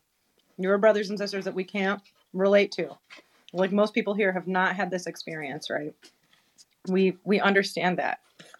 The problem is that, like, it gets really tough, Abba, when you immediately jump to something is anti-Israel, something is anti-Semitic. If you don't love Biden, you're anti-Israel. That's a point where you need to shut the conversation down because it's a non sequitur. And then the cursing is just a rule that we have out of respect to. Like, I know Nate curses now and then, so do I, but it's like out of respect to them. Yeah, you I have do. not once said a curse word on the stage. Not on here. When have I cursed? Wait a minute. Okay, maybe I'm making an assumption because you and I had a conversation about video games and movies and how you said that cursing wasn't like a big... Okay, I just assumed. I curse now and then. You don't curse ever? Okay, that's a different. Okay, that's a different thing. Like if I usually I'll tell myself like if I do something like if I'm completely out of control, like if usually pain will get me to curse. So like if I get up in the middle of the night and I like stump my toe on a bed frame, I'm like ah, and I may like let something slide. But no, like I used to curse like a That's crazy what I person. mean. Right, but that's what I'm saying. So I don't love it. I don't do it normally. I normally control myself quite well. It's like extreme circumstances, but I'm not happy. But when I was talking about video games and stuff in movies, like, you know, if my kids aren't around, like, you know, I can listen to some stuff in like video games or movies with cursing. And, you know, I have a reasonably high threshold for that doing it, for that happening. But I have a higher threshold for myself. And, you know, when it is something like, you know, like I will just very rarely actually curse myself. That doesn't mean I celebrate it. That doesn't mean I'm happy. I'm like, I want to try better to not do that. Anyways, when we're talking about the Ask a Christian stage, I want to keep that room extra policed because I want it to be available for all audiences. And, you know, even Christians, like there's plenty of Christians that come up here and try to curse. I'm like, bro, why are you doing this? Like, have a better testimony, like have a better thing. So I don't know if all right, I agree. That was my point. Like it's one thing to have a tolerance for cursing, but there are many Christians who don't. We don't curse in my house. You know, it's the same thing where I stub my toe or I get cut off in traffic and a word will slip out. So I'm not like condemning people for it. What I'm saying is, Abba, you can't curse on this stage. It's a respect thing. Like that's, you cursed and then we're told not to and then you cursed again. Like we want to be with you in this and you're making it really, really, really hard. Have you guys stopped fighting? Did you leave because people were disagreeing? No, Chris loves that. He's like a pig in mud. I mean, yeah, Steph's not wrong. No, but my son doesn't like that, and so we're having a morning together, and he's with me all day because we got school whatever conference day today and tomorrow. Yes, we're done fighting. Sorry, JC. Good, he can go back to trolling you with memes and robots. Let's go back to fighting. I guess I'm trying to explain to Abba how you can disagree with somebody and still love them and still have compassion for their cause. I don't know. I feel like this is something I'm particularly good at, and it's not by any doing that I did. Like, it's just, I don't know. Like, I can love people and still vehemently disagree with them. Maybe it's because I'm a Christian in New York and otherwise I'd be very lonely. Right? It's just like, this is... I don't know, man. Like, it doesn't have to go from we disagree and so you're anti-Israel. Like, that's a hard thing for anyone to swallow, especially when we're all being like we're all subjected right now in our work environments to, if you're pro-Israel, again, I'm in New York. If you're pro-Israel right now, you're getting beat up. And I don't mean like in the workplace or among friends. And it's like, this is something that obviously I'm not being bombed and neither are my cousins. And I understand that. But it's not as distant as the accusations imply, right? Like, This is a big thing, and everyone is impacted. I mean, at this point, like, I'm going to have to agree with Ben Shapiro. I think that what this is showing us is that people just straight hate Jews. Like, you know what I'm saying? Like, it just, I don't know what any other way to put it, but like, you know, like this is a pretty black and white binary issue. There's not shades of gray. Like, I don't get it. I just don't understand. I think I'm we all trying to agree. understand. It's Satan. This is like, you know, this is, the Bible talks about this. This is what it is, right? So when we see Israel going through this, when we see the people going through this, for me, the call is stand beside. These are God's chosen people, right? It's like, this is what it is. I'm with you. And the Chad and I were talking about this morning. I am shocked by how much pro-Palestine rhetoric there is around me from people that I know. And particularly among the liberal and gay communities, where it's like, dude, you would be the first one with your head chopped off. Like, you live in a country where people are arguing about whether or not to keep Bibles in school. Okay? Right. You're supporting a country that would remove the head of a person who shows any kind of homosexual tendencies or is even suspected of it. I am puzzled. And so the only answer is it's just Satan. Like, that's it. There's no logic to it. I agree There's with no, yeah. Yeah, this is straight up prophetic. Everything that's happening now lines up with what the Bible says should happen. Comes the end time, nations rising up against Israel, and even it's beginning to look like, just judging from the climate here in America, that maybe there's some truth to behind the theory that Mystery Babylon is America. Maybe there's some truth behind that. Well, I'm not going to say any of this has to do with Bible prophecy at this point. You know, but what I would say is, like, I'm completely bowled over by, like, I was reading this article. I'll send it to you, Steph and Nate. Anybody else who wants it, I guess, can post it in the chat. But it was a really good article about the oppressor-oppressed narrative and kind of where this talk of decolonization comes from in academia. And it's not like they're hiding the ball. Since the 1960s, the word decolonization has carried with it a connotation of utter and complete destruction and violence. And so the idea of decolonization is not like some, hey, we're just going to move these people out. It's literally like decolonization is about, we're going to violently wipe out groups of people that we see are colonizers. And this has continued to foment through academia for the last 40 years. And now we're like, or I guess 60 years. And now we're like, oh, decolonization is violence? Really?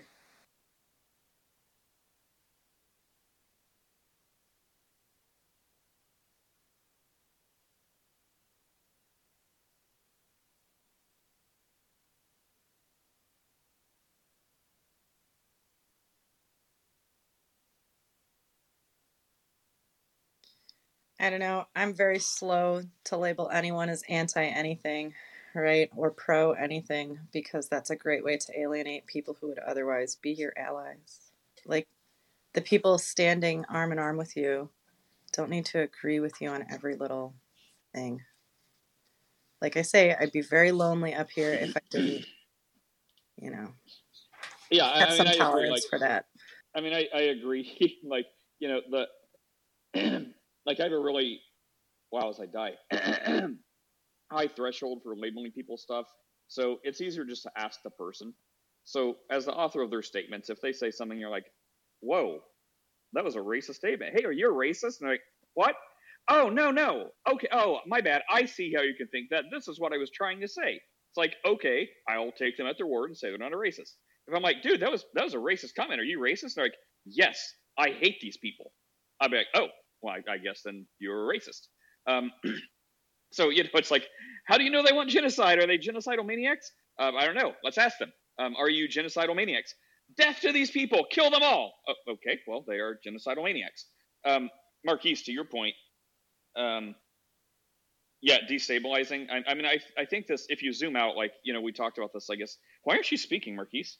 Are you in chat? Why aren't you up here? He's teaching school, dude. While he's chatting, I think, like, destabilization of the Middle East, like Afghanistan, right? Like, He just cut and ran and left, like, conservatively 10, generously, liberally. What? I'm saying. I said right? I'm agreeing. Yeah. So when Biden cut and ran from Afghanistan, conservatively $10 billion, generously upwards of $80 billion of equipment and all this stuff, even freaking K9s. And now when you see people of like Hamas, they're not holding the traditional AKs. Some are, but a lot are holding the best high-tech M4 military equipment. Where do you think they got that? Afghanistan. So to say like boneheaded moves were not made, so if you zoom out to the larger region and the larger globe, there's just no legitimate way to argue that. Like even in the like dark ages, like when people were using siege weapons, if an army couldn't take their equipment with them, they would destroy it. They would set it on fire so the enemy couldn't use it against them. That wasn't done. Anyway, Marquise, that was to your point. Would you like to respond, Marquise? Sorry. So number one, I'm in the doctor's office. That's why that's why I haven't been responding. That's why I was, being a keyboard warrior this morning. And I'll be probably off for the rest of the day. I probably won't make it to the school because I haven't been feeling the best. But just listening in. I'll have to go back and listen because I was typing something, so I didn't hear exactly what you just said, Nate. But to your point, I think I wanted to say that, when I'm making my statements in the chat, I am looking at a broader spectrum, right? And not just from like a logical, philosophical, or religio-social perspective, but I'm also thinking about it from a historical perspective and from a military perspective, having served and, seeing things from that perspective and not just in one location, but several locations across the world. And doing that over the span of a few years, you see the effect of, how politics or different political foreign policy stances affect these exact kinds of situations. So, and everything that I'm saying is observable. It's not perspective. It's not opinion. It's not even subjective. It's something that we can all verify externally. And I think as much as, a situation like this might be polarizing, it might be, it's definitely emotionally charged and reasonably so. We can do two things at once. We can chew gum and walk at the same time and even pat our heads while we're chewing gum and walking. And what that simply means is while we can objectively see the evil that's going on there and be against it, we can also objectively say, hey, there's these factors that contribute to that. And also objectively say that while there's these factors that attribute to that, this other solution might not be the best way to resolve that, and that not contradict or condemn or diminish our original stance against the evil. Period. That's it.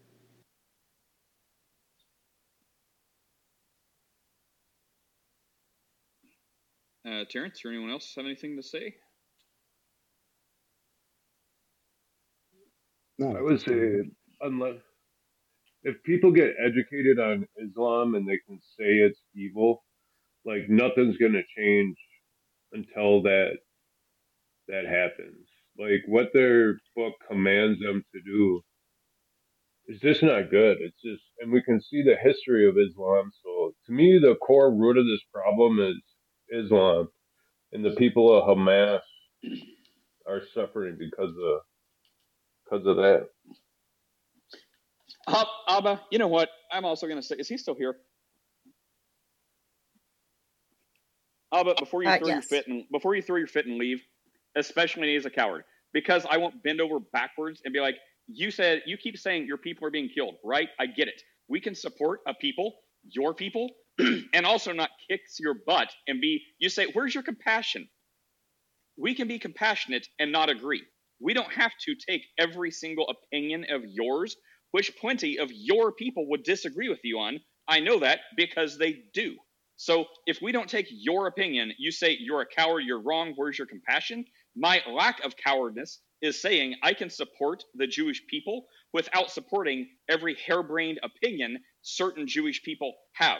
So thank you. Good day. We'll see you later. I will support you even if that's what you don't think it is. So stand back and let me support you. It's for your own good. So if you can't handle that, Nice knowing you. Goodbye.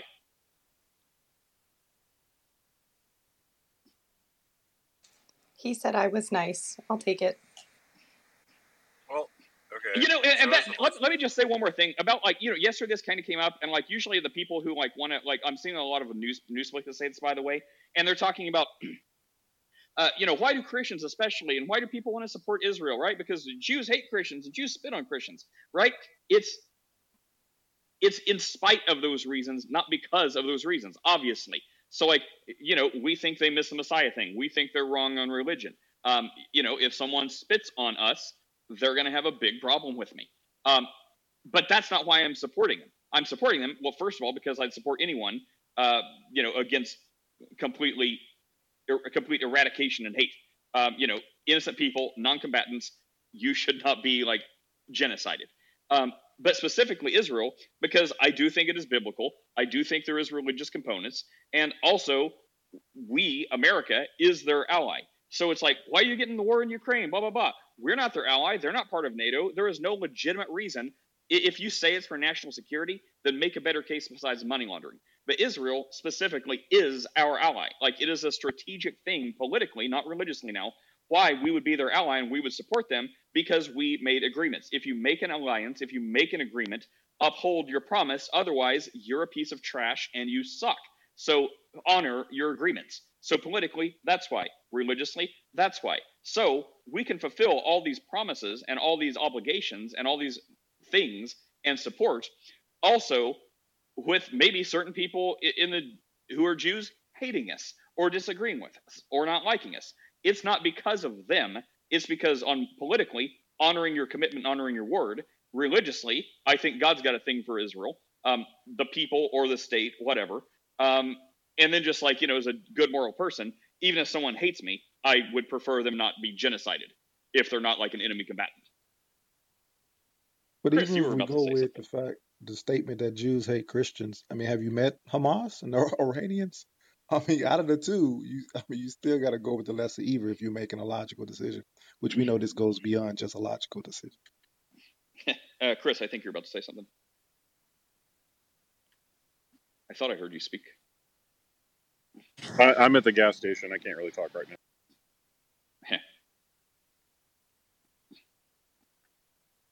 But it's like, yeah, sometimes, like, you know, people just need to get out of their own way and let people help them. And you know, on a global scale, who knows what that looks like? It's a lot more, you know, a lot more nuanced and a lot. I mean, you know, I can't do anything, right? And then if people are like, well, how would you solve this? You want boots on the grounds, blah blah blah.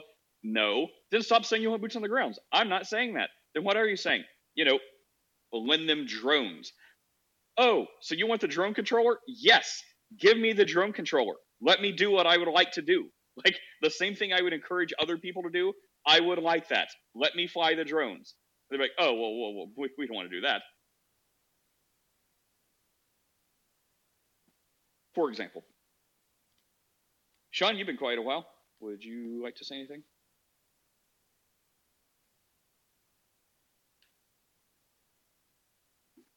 Wonderful, wonderful.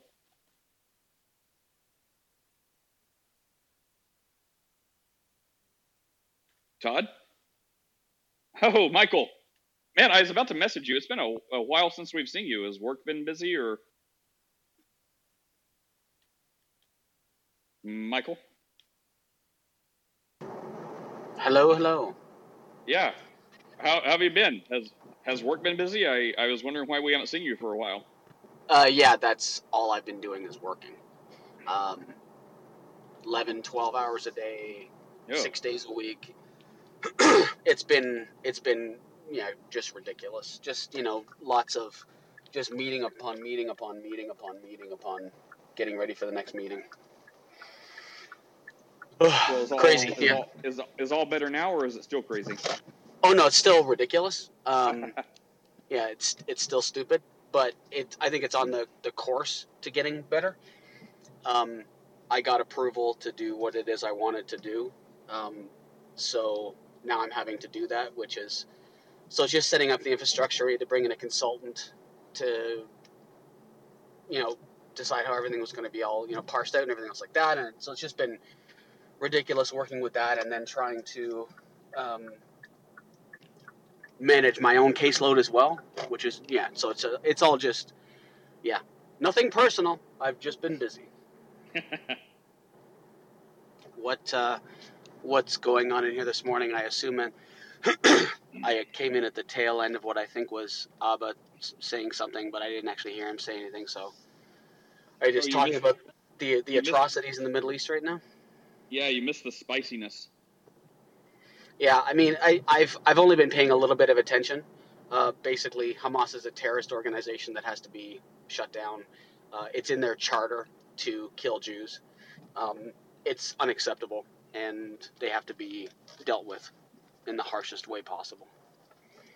At the same time, protecting innocent civilians. I have a dear friend who grew up in Palestine, and I think that after having discussions with him, I think there's Palestine absolutely has the right to exist, as does Israel.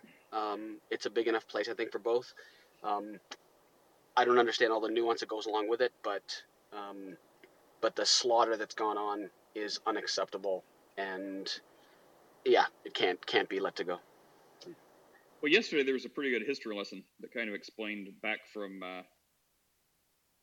for the last 100 years or so. McZed was talking, so it's pretty good. There are some things I knew, some things I didn't know, but it was a good history lesson about where things were and where things are currently and why they are the way they are. I appreciated it. Yeah, but what you said. What, Chris? I was just going to say it was not getting history from the protocols of the elders of Zion.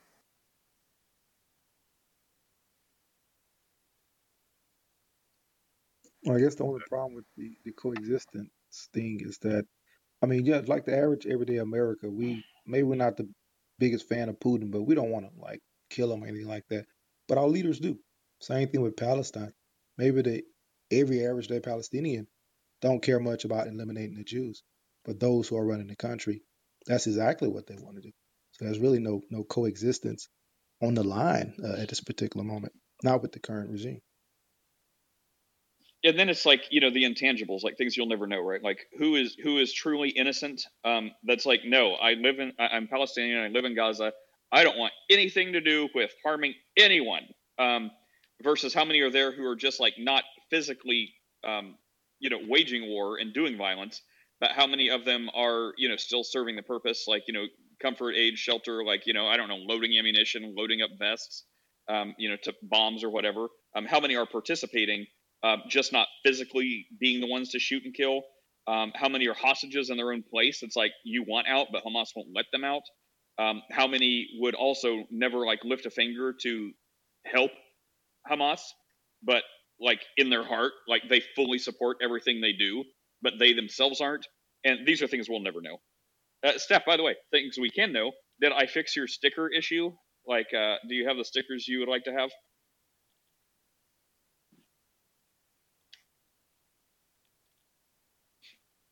You people, I swear. She's probably having to take care of the baby.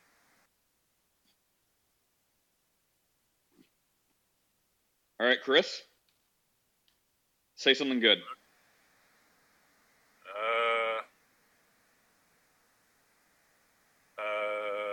Hyper-Calvinism is bad. Discuss. Why do you hate Christians, Chris? Oh, yeah. Well, I love the fact that Michael's take, the exact same take that you and I had the other day, was pretty much Michael's take. And then, like, we got called people that wanted to genocide other people. And I'm like, bruh, like, not what we said. And, there's just like, so Michael, like, there's just been a steady stream of people coming in that, like, you say, like, hey, Hamas should be eliminated. And they're like, why do you want to kill everybody in Gaza? And we're like, wait, what? That escalated quickly. It's been nice and toasty in here with how many straw men get burned down. And I mean, there also is a thing. So, Michael, summoning all of your reasonable faculties, walk through this in as much nuance as you can, where you don't sound like a monster. Okay, so just stating facts. We know war is hell, and there are casualties that should not be. There are civilian casualties whenever there's war. That's just the way it is. So as everyone wants to say you support genocide, I'm not saying that. That is the fact. Like, when there is war, innocents die who should not die. So there's that. And then at a certain point, like Japan, right? Like the bombing, like, or World War II, like, when Hitler indiscriminately bombed civilian targets in London. All these things. So, like, we see there are times, but at least in America's case in Japan, like, that pretty much, had a large hand in ending the war.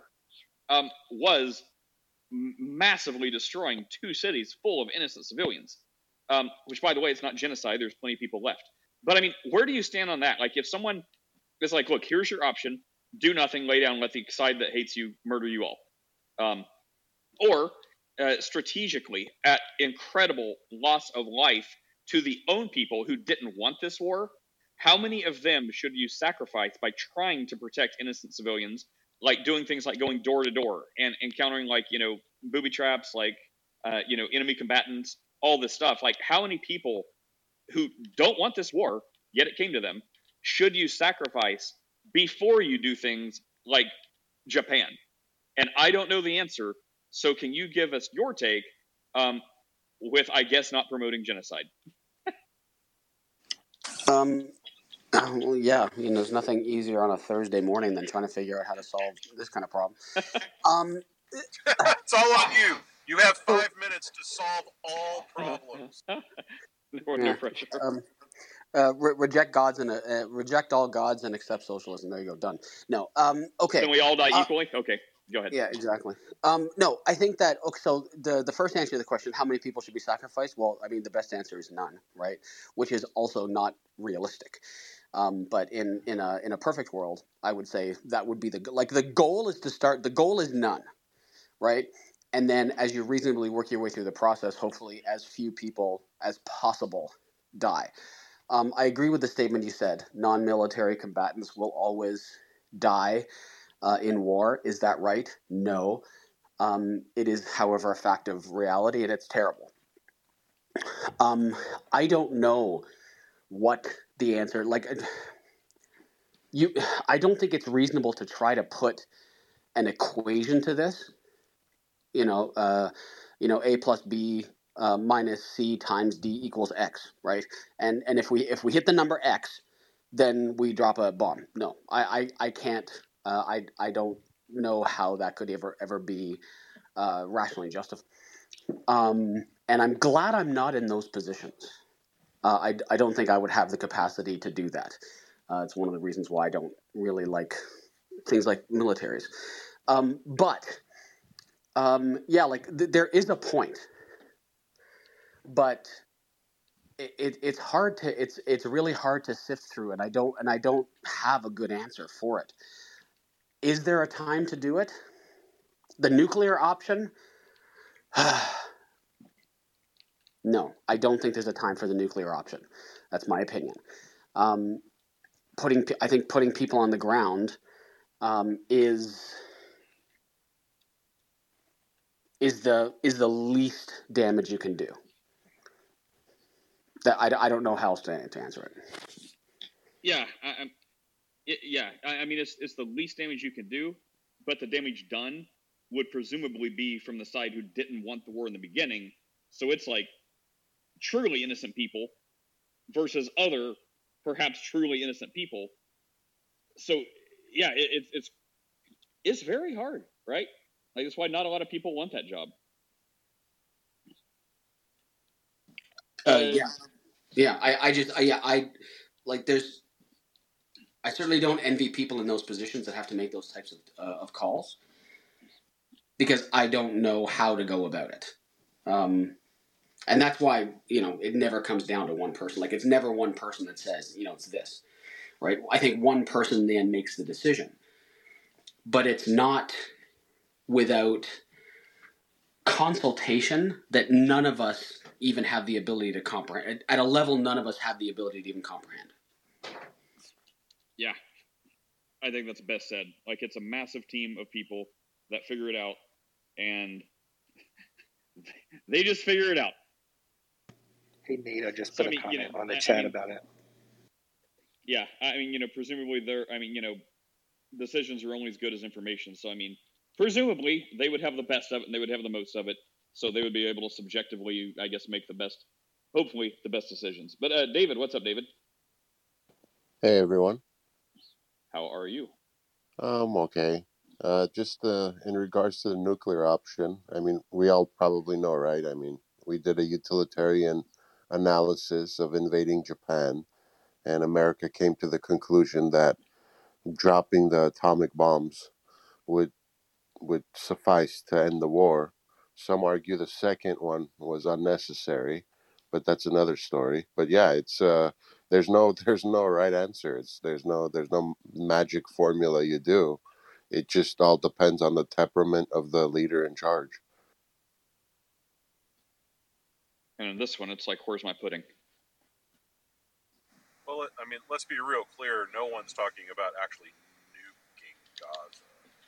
Yeah. First of all, yeah. I mean, it's too small. I don't even.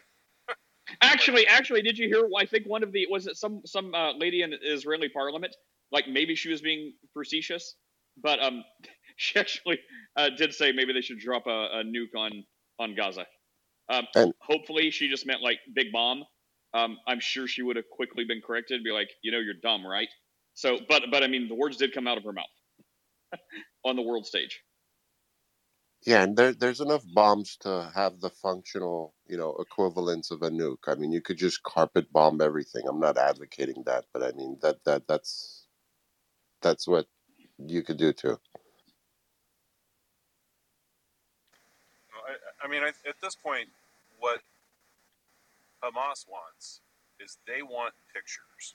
They want video of terrible things happening to their people in Gaza to be able to, show the world how terrible Israel is and all this other stuff. This has always been their motivation. They want pictures. Shapiro played the phone call from a few years ago when they were doing an operation in Gaza, and it was the guy answered, and they were like, "Hey, we're going to bomb this apartment building in 6 minutes. You got to get everybody out." And the guy from Hamas that had answered the phone was like, "No, you don't understand. I'm not telling anybody. We need the pictures and the video of dead children, so we're not going to tell anybody." It's a straight up phone call. I mean, it's not propaganda. I mean, it's literally happened, and this is where they're at, man.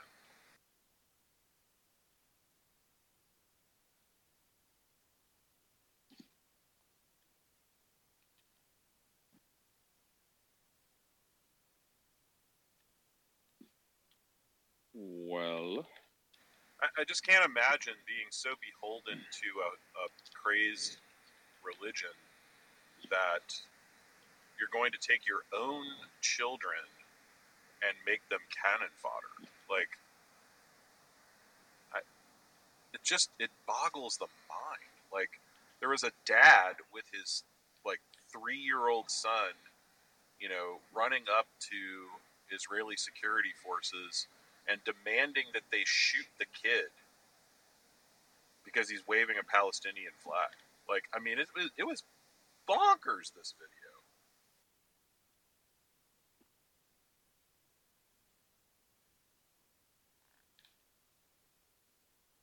So, Michael, not the lighthearted discussion you were hoping for, just, which God is bigger or none of them? Yeah, I'll take the understatement of the century. Yeah. I mean, we were having the great Applebee's versus Chili's debate. Well, neither of those are a thing in Canada, so we don't have either one. So, well, no, we do have Applebee's, but there's so few of them that they might as well not exist. And here they're absolute trash. Oh well, wait. My son says that Tim Hortons can get added to the list. No, that's a different class of. You're gonna have to do Tim Hortons versus Dunkin' Donuts, which is Tim Hortons, by the way, 100% Tim Hortons. I don't have enough data on that. Yeah, we don't live in pagan lands without proper restaurants. This makes me think of Horton Hears a Who. Nate, Who is speaking? Yeah. May I please ask a question? Sure. So, as Michael said, earlier, let's just forget about religion and become socialists. Let's just say humanity never developed any form of religion. Don't you guys think the same things would happen, but just be underpinned with nationality or race or something else? Yeah. I do too. Well, I mean, we have examples of that. Well, yeah, I guess the Ukrainian-Russian war is not really a religious war. It's about other stuff, But, I mean, yeah, I mean, I guess my question, I know that I was talking to some other Jewish folks, and they're saying that this is not a religious war, and I'm thinking to myself, maybe not on your side, but, there would be no Hamas. There would be none of this stuff if Islam wasn't a thing. Right? Does anybody think that there would be a Hamas if there was no Islam? No. Or, I mean, the closest you could get is it wouldn't be Hamas because, religious underpinnings.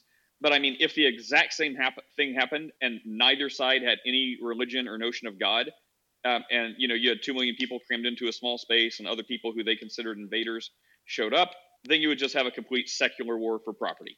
But it's all the things combined. It's not one. It is a religious war, but it's not only a religious war. It is political and geography related war, but it's not only that. So the people that say things like that, I think, are people who are naive and they just don't know stuff. If it's a Jewish person, they're a very non-religious Jew.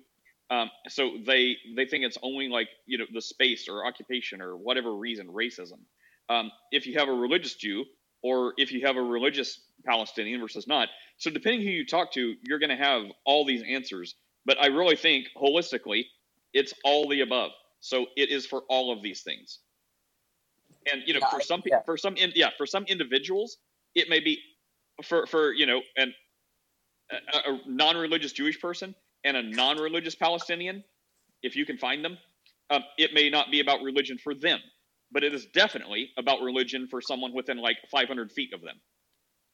Yeah, I agree with that because by the same way, what you said, it's this would not be a thing if Islam was not a thing.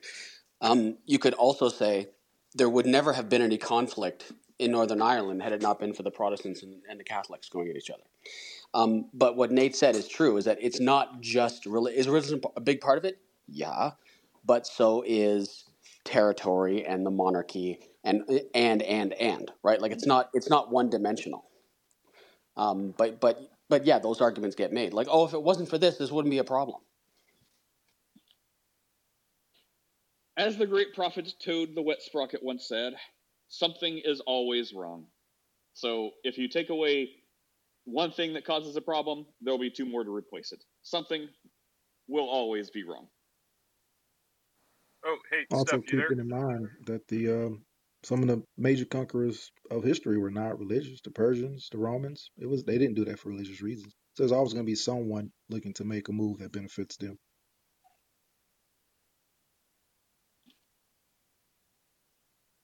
Now, can I ask a follow-up question, please? Sure. Now, with what Terrence just said, do you guys think religion makes it easier to brainwash certain individuals into committing things that boggle our minds, like Chris said, like putting your baby in front of someone and saying, shoot him? It would have to be indoctrination across the scale that wouldn't just be religion. So it could be like racism or, like neo-Nazis or, I mean, if people are susceptible to one form of brainwashing or indoctrination, it doesn't matter if the metric is religion or ideology or political. If they're susceptible, across the board, then just pick your poison. So it doesn't mean religion did it. It doesn't mean political ideology did it. It means that's a susceptible person. So insert anything into there. I agree, but don't you think the promise of an afterlife kind of tips the scale more? Not necessarily. I think anything can be used as a driving force. Vietnam, for instance, the reason they were so relentless is because of their national identity. It wasn't because of religious reason. They were vicious. I mean, if you study that, I mean, along with a lot of other countries, because of their national identity that they went as far as they did go in war, and anything can be used to governize people or galvanize people, so to speak. Religion You is know, a good one. It really is. that's a good point. Dave. I was about to agree with you and say maybe you had a point, but then Terrence brought up another point, so I will withdraw my agreement because yeah, you have things like culture, right? Like the samurai culture. What's it called? Shukura or anyways, the thing where they fall on their sword, right? Like they don't believe they're going to heaven. They believe it's for honor. When they do that and they like kill themselves, like who in their right mind would kill themselves thinking that they're just dying and there's no afterlife? They're just killing themselves. Well, because they're honor bound, or it's their culture, or for other people like they're like doing something like that, not for a promise of an afterlife, but for their legacy or for their future generations. So again, I mean, I don't think religion has or promise of an afterlife has an upper hand on this, for all the reasons Terrence brought up, like different cultures, legacy, honor, which sounds crazy to me, but yeah, I mean, I guess that. So I guess the key is just the indoctrination from an early age, right? Yes, I mean, I would like to think if that's the only reason or the best reason, but I mean, even if you don't indoctrinate them at the beginning at an early age, that may be the best way to do it. But it's like setting up maybe like the lack of critical thinking or like hitting benchmarks in someone's upbringing. So even if they're not indoctrinated at an early age, it's raising them in a way, even if that's not what you're trying to do. So if you're trying completely innocently to, I don't know, be a helicopter parent, shelter them from harm, prevent critical thinking, and to be like, don't worry about thinking, what to do, just do what I tell you. Even if you're not trying to presently indoctrinate them, you could be unwittingly setting up the type of personality that will be susceptible. So later in adulthood, you've hit all the markers. They're just waiting for a cultist to come along or a political group to come along and start feeding them stuff. And that's going to play right into how they were raised. So, I mean, indoctrinating them the way you want as a child, sure, that's probably the best way. But even if you don't do that, like just the way you raise a child, innocently as you may hope, it could be setting the stage where they're just like ready to be indoctrinated.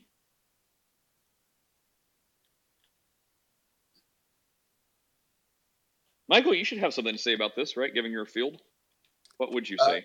Yeah, teach kids how to think, not what to think. And there's a very interesting book. I can't remember the author's name now. It's called. It's a kid's book called Think Like a Detective. And it's specifically designed to help kids learn critical thinking skills. But yeah, don't tell kids what is so.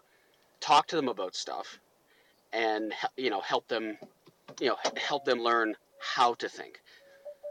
Too often, hard, right? I walk this very fine line, right? Because as a parent, say, oh, shouldn't I be able to teach my kids what I want? Well, yes, but it's like we would, we as a society would have a problem if we run around. It's like, for example, from an evolutionary perspective. You're cutting out a little bit there, Michael. Actually, pretty bad. It was right when you said evolution, so I'm going to say God's keeping you from speaking. But Michael, whenever you get a better signal, just let us know. If you lived in an isolated area, right, then you could say, you could teach your child, kid asks when they're very young, why is the sky blue? And if you didn't teach them it was because of light refraction, and you said, the sky's blue because of blueberries, they're probably going to believe you, because that's throughout evolution, it's a good thing to listen to our caregivers, right? They keep us safe, run away from the predators, so on and so forth. So you keep on telling this kid, blueberries, blueberries, blueberries, and they go to school, and they get into a class when they're however years old, 5 or 6 years old, and the teacher says, oh, today we're going to talk about the sky and clouds and stuff. Why is the sky blue? And your kid thrusts their hand up in the air, with a fever pitch.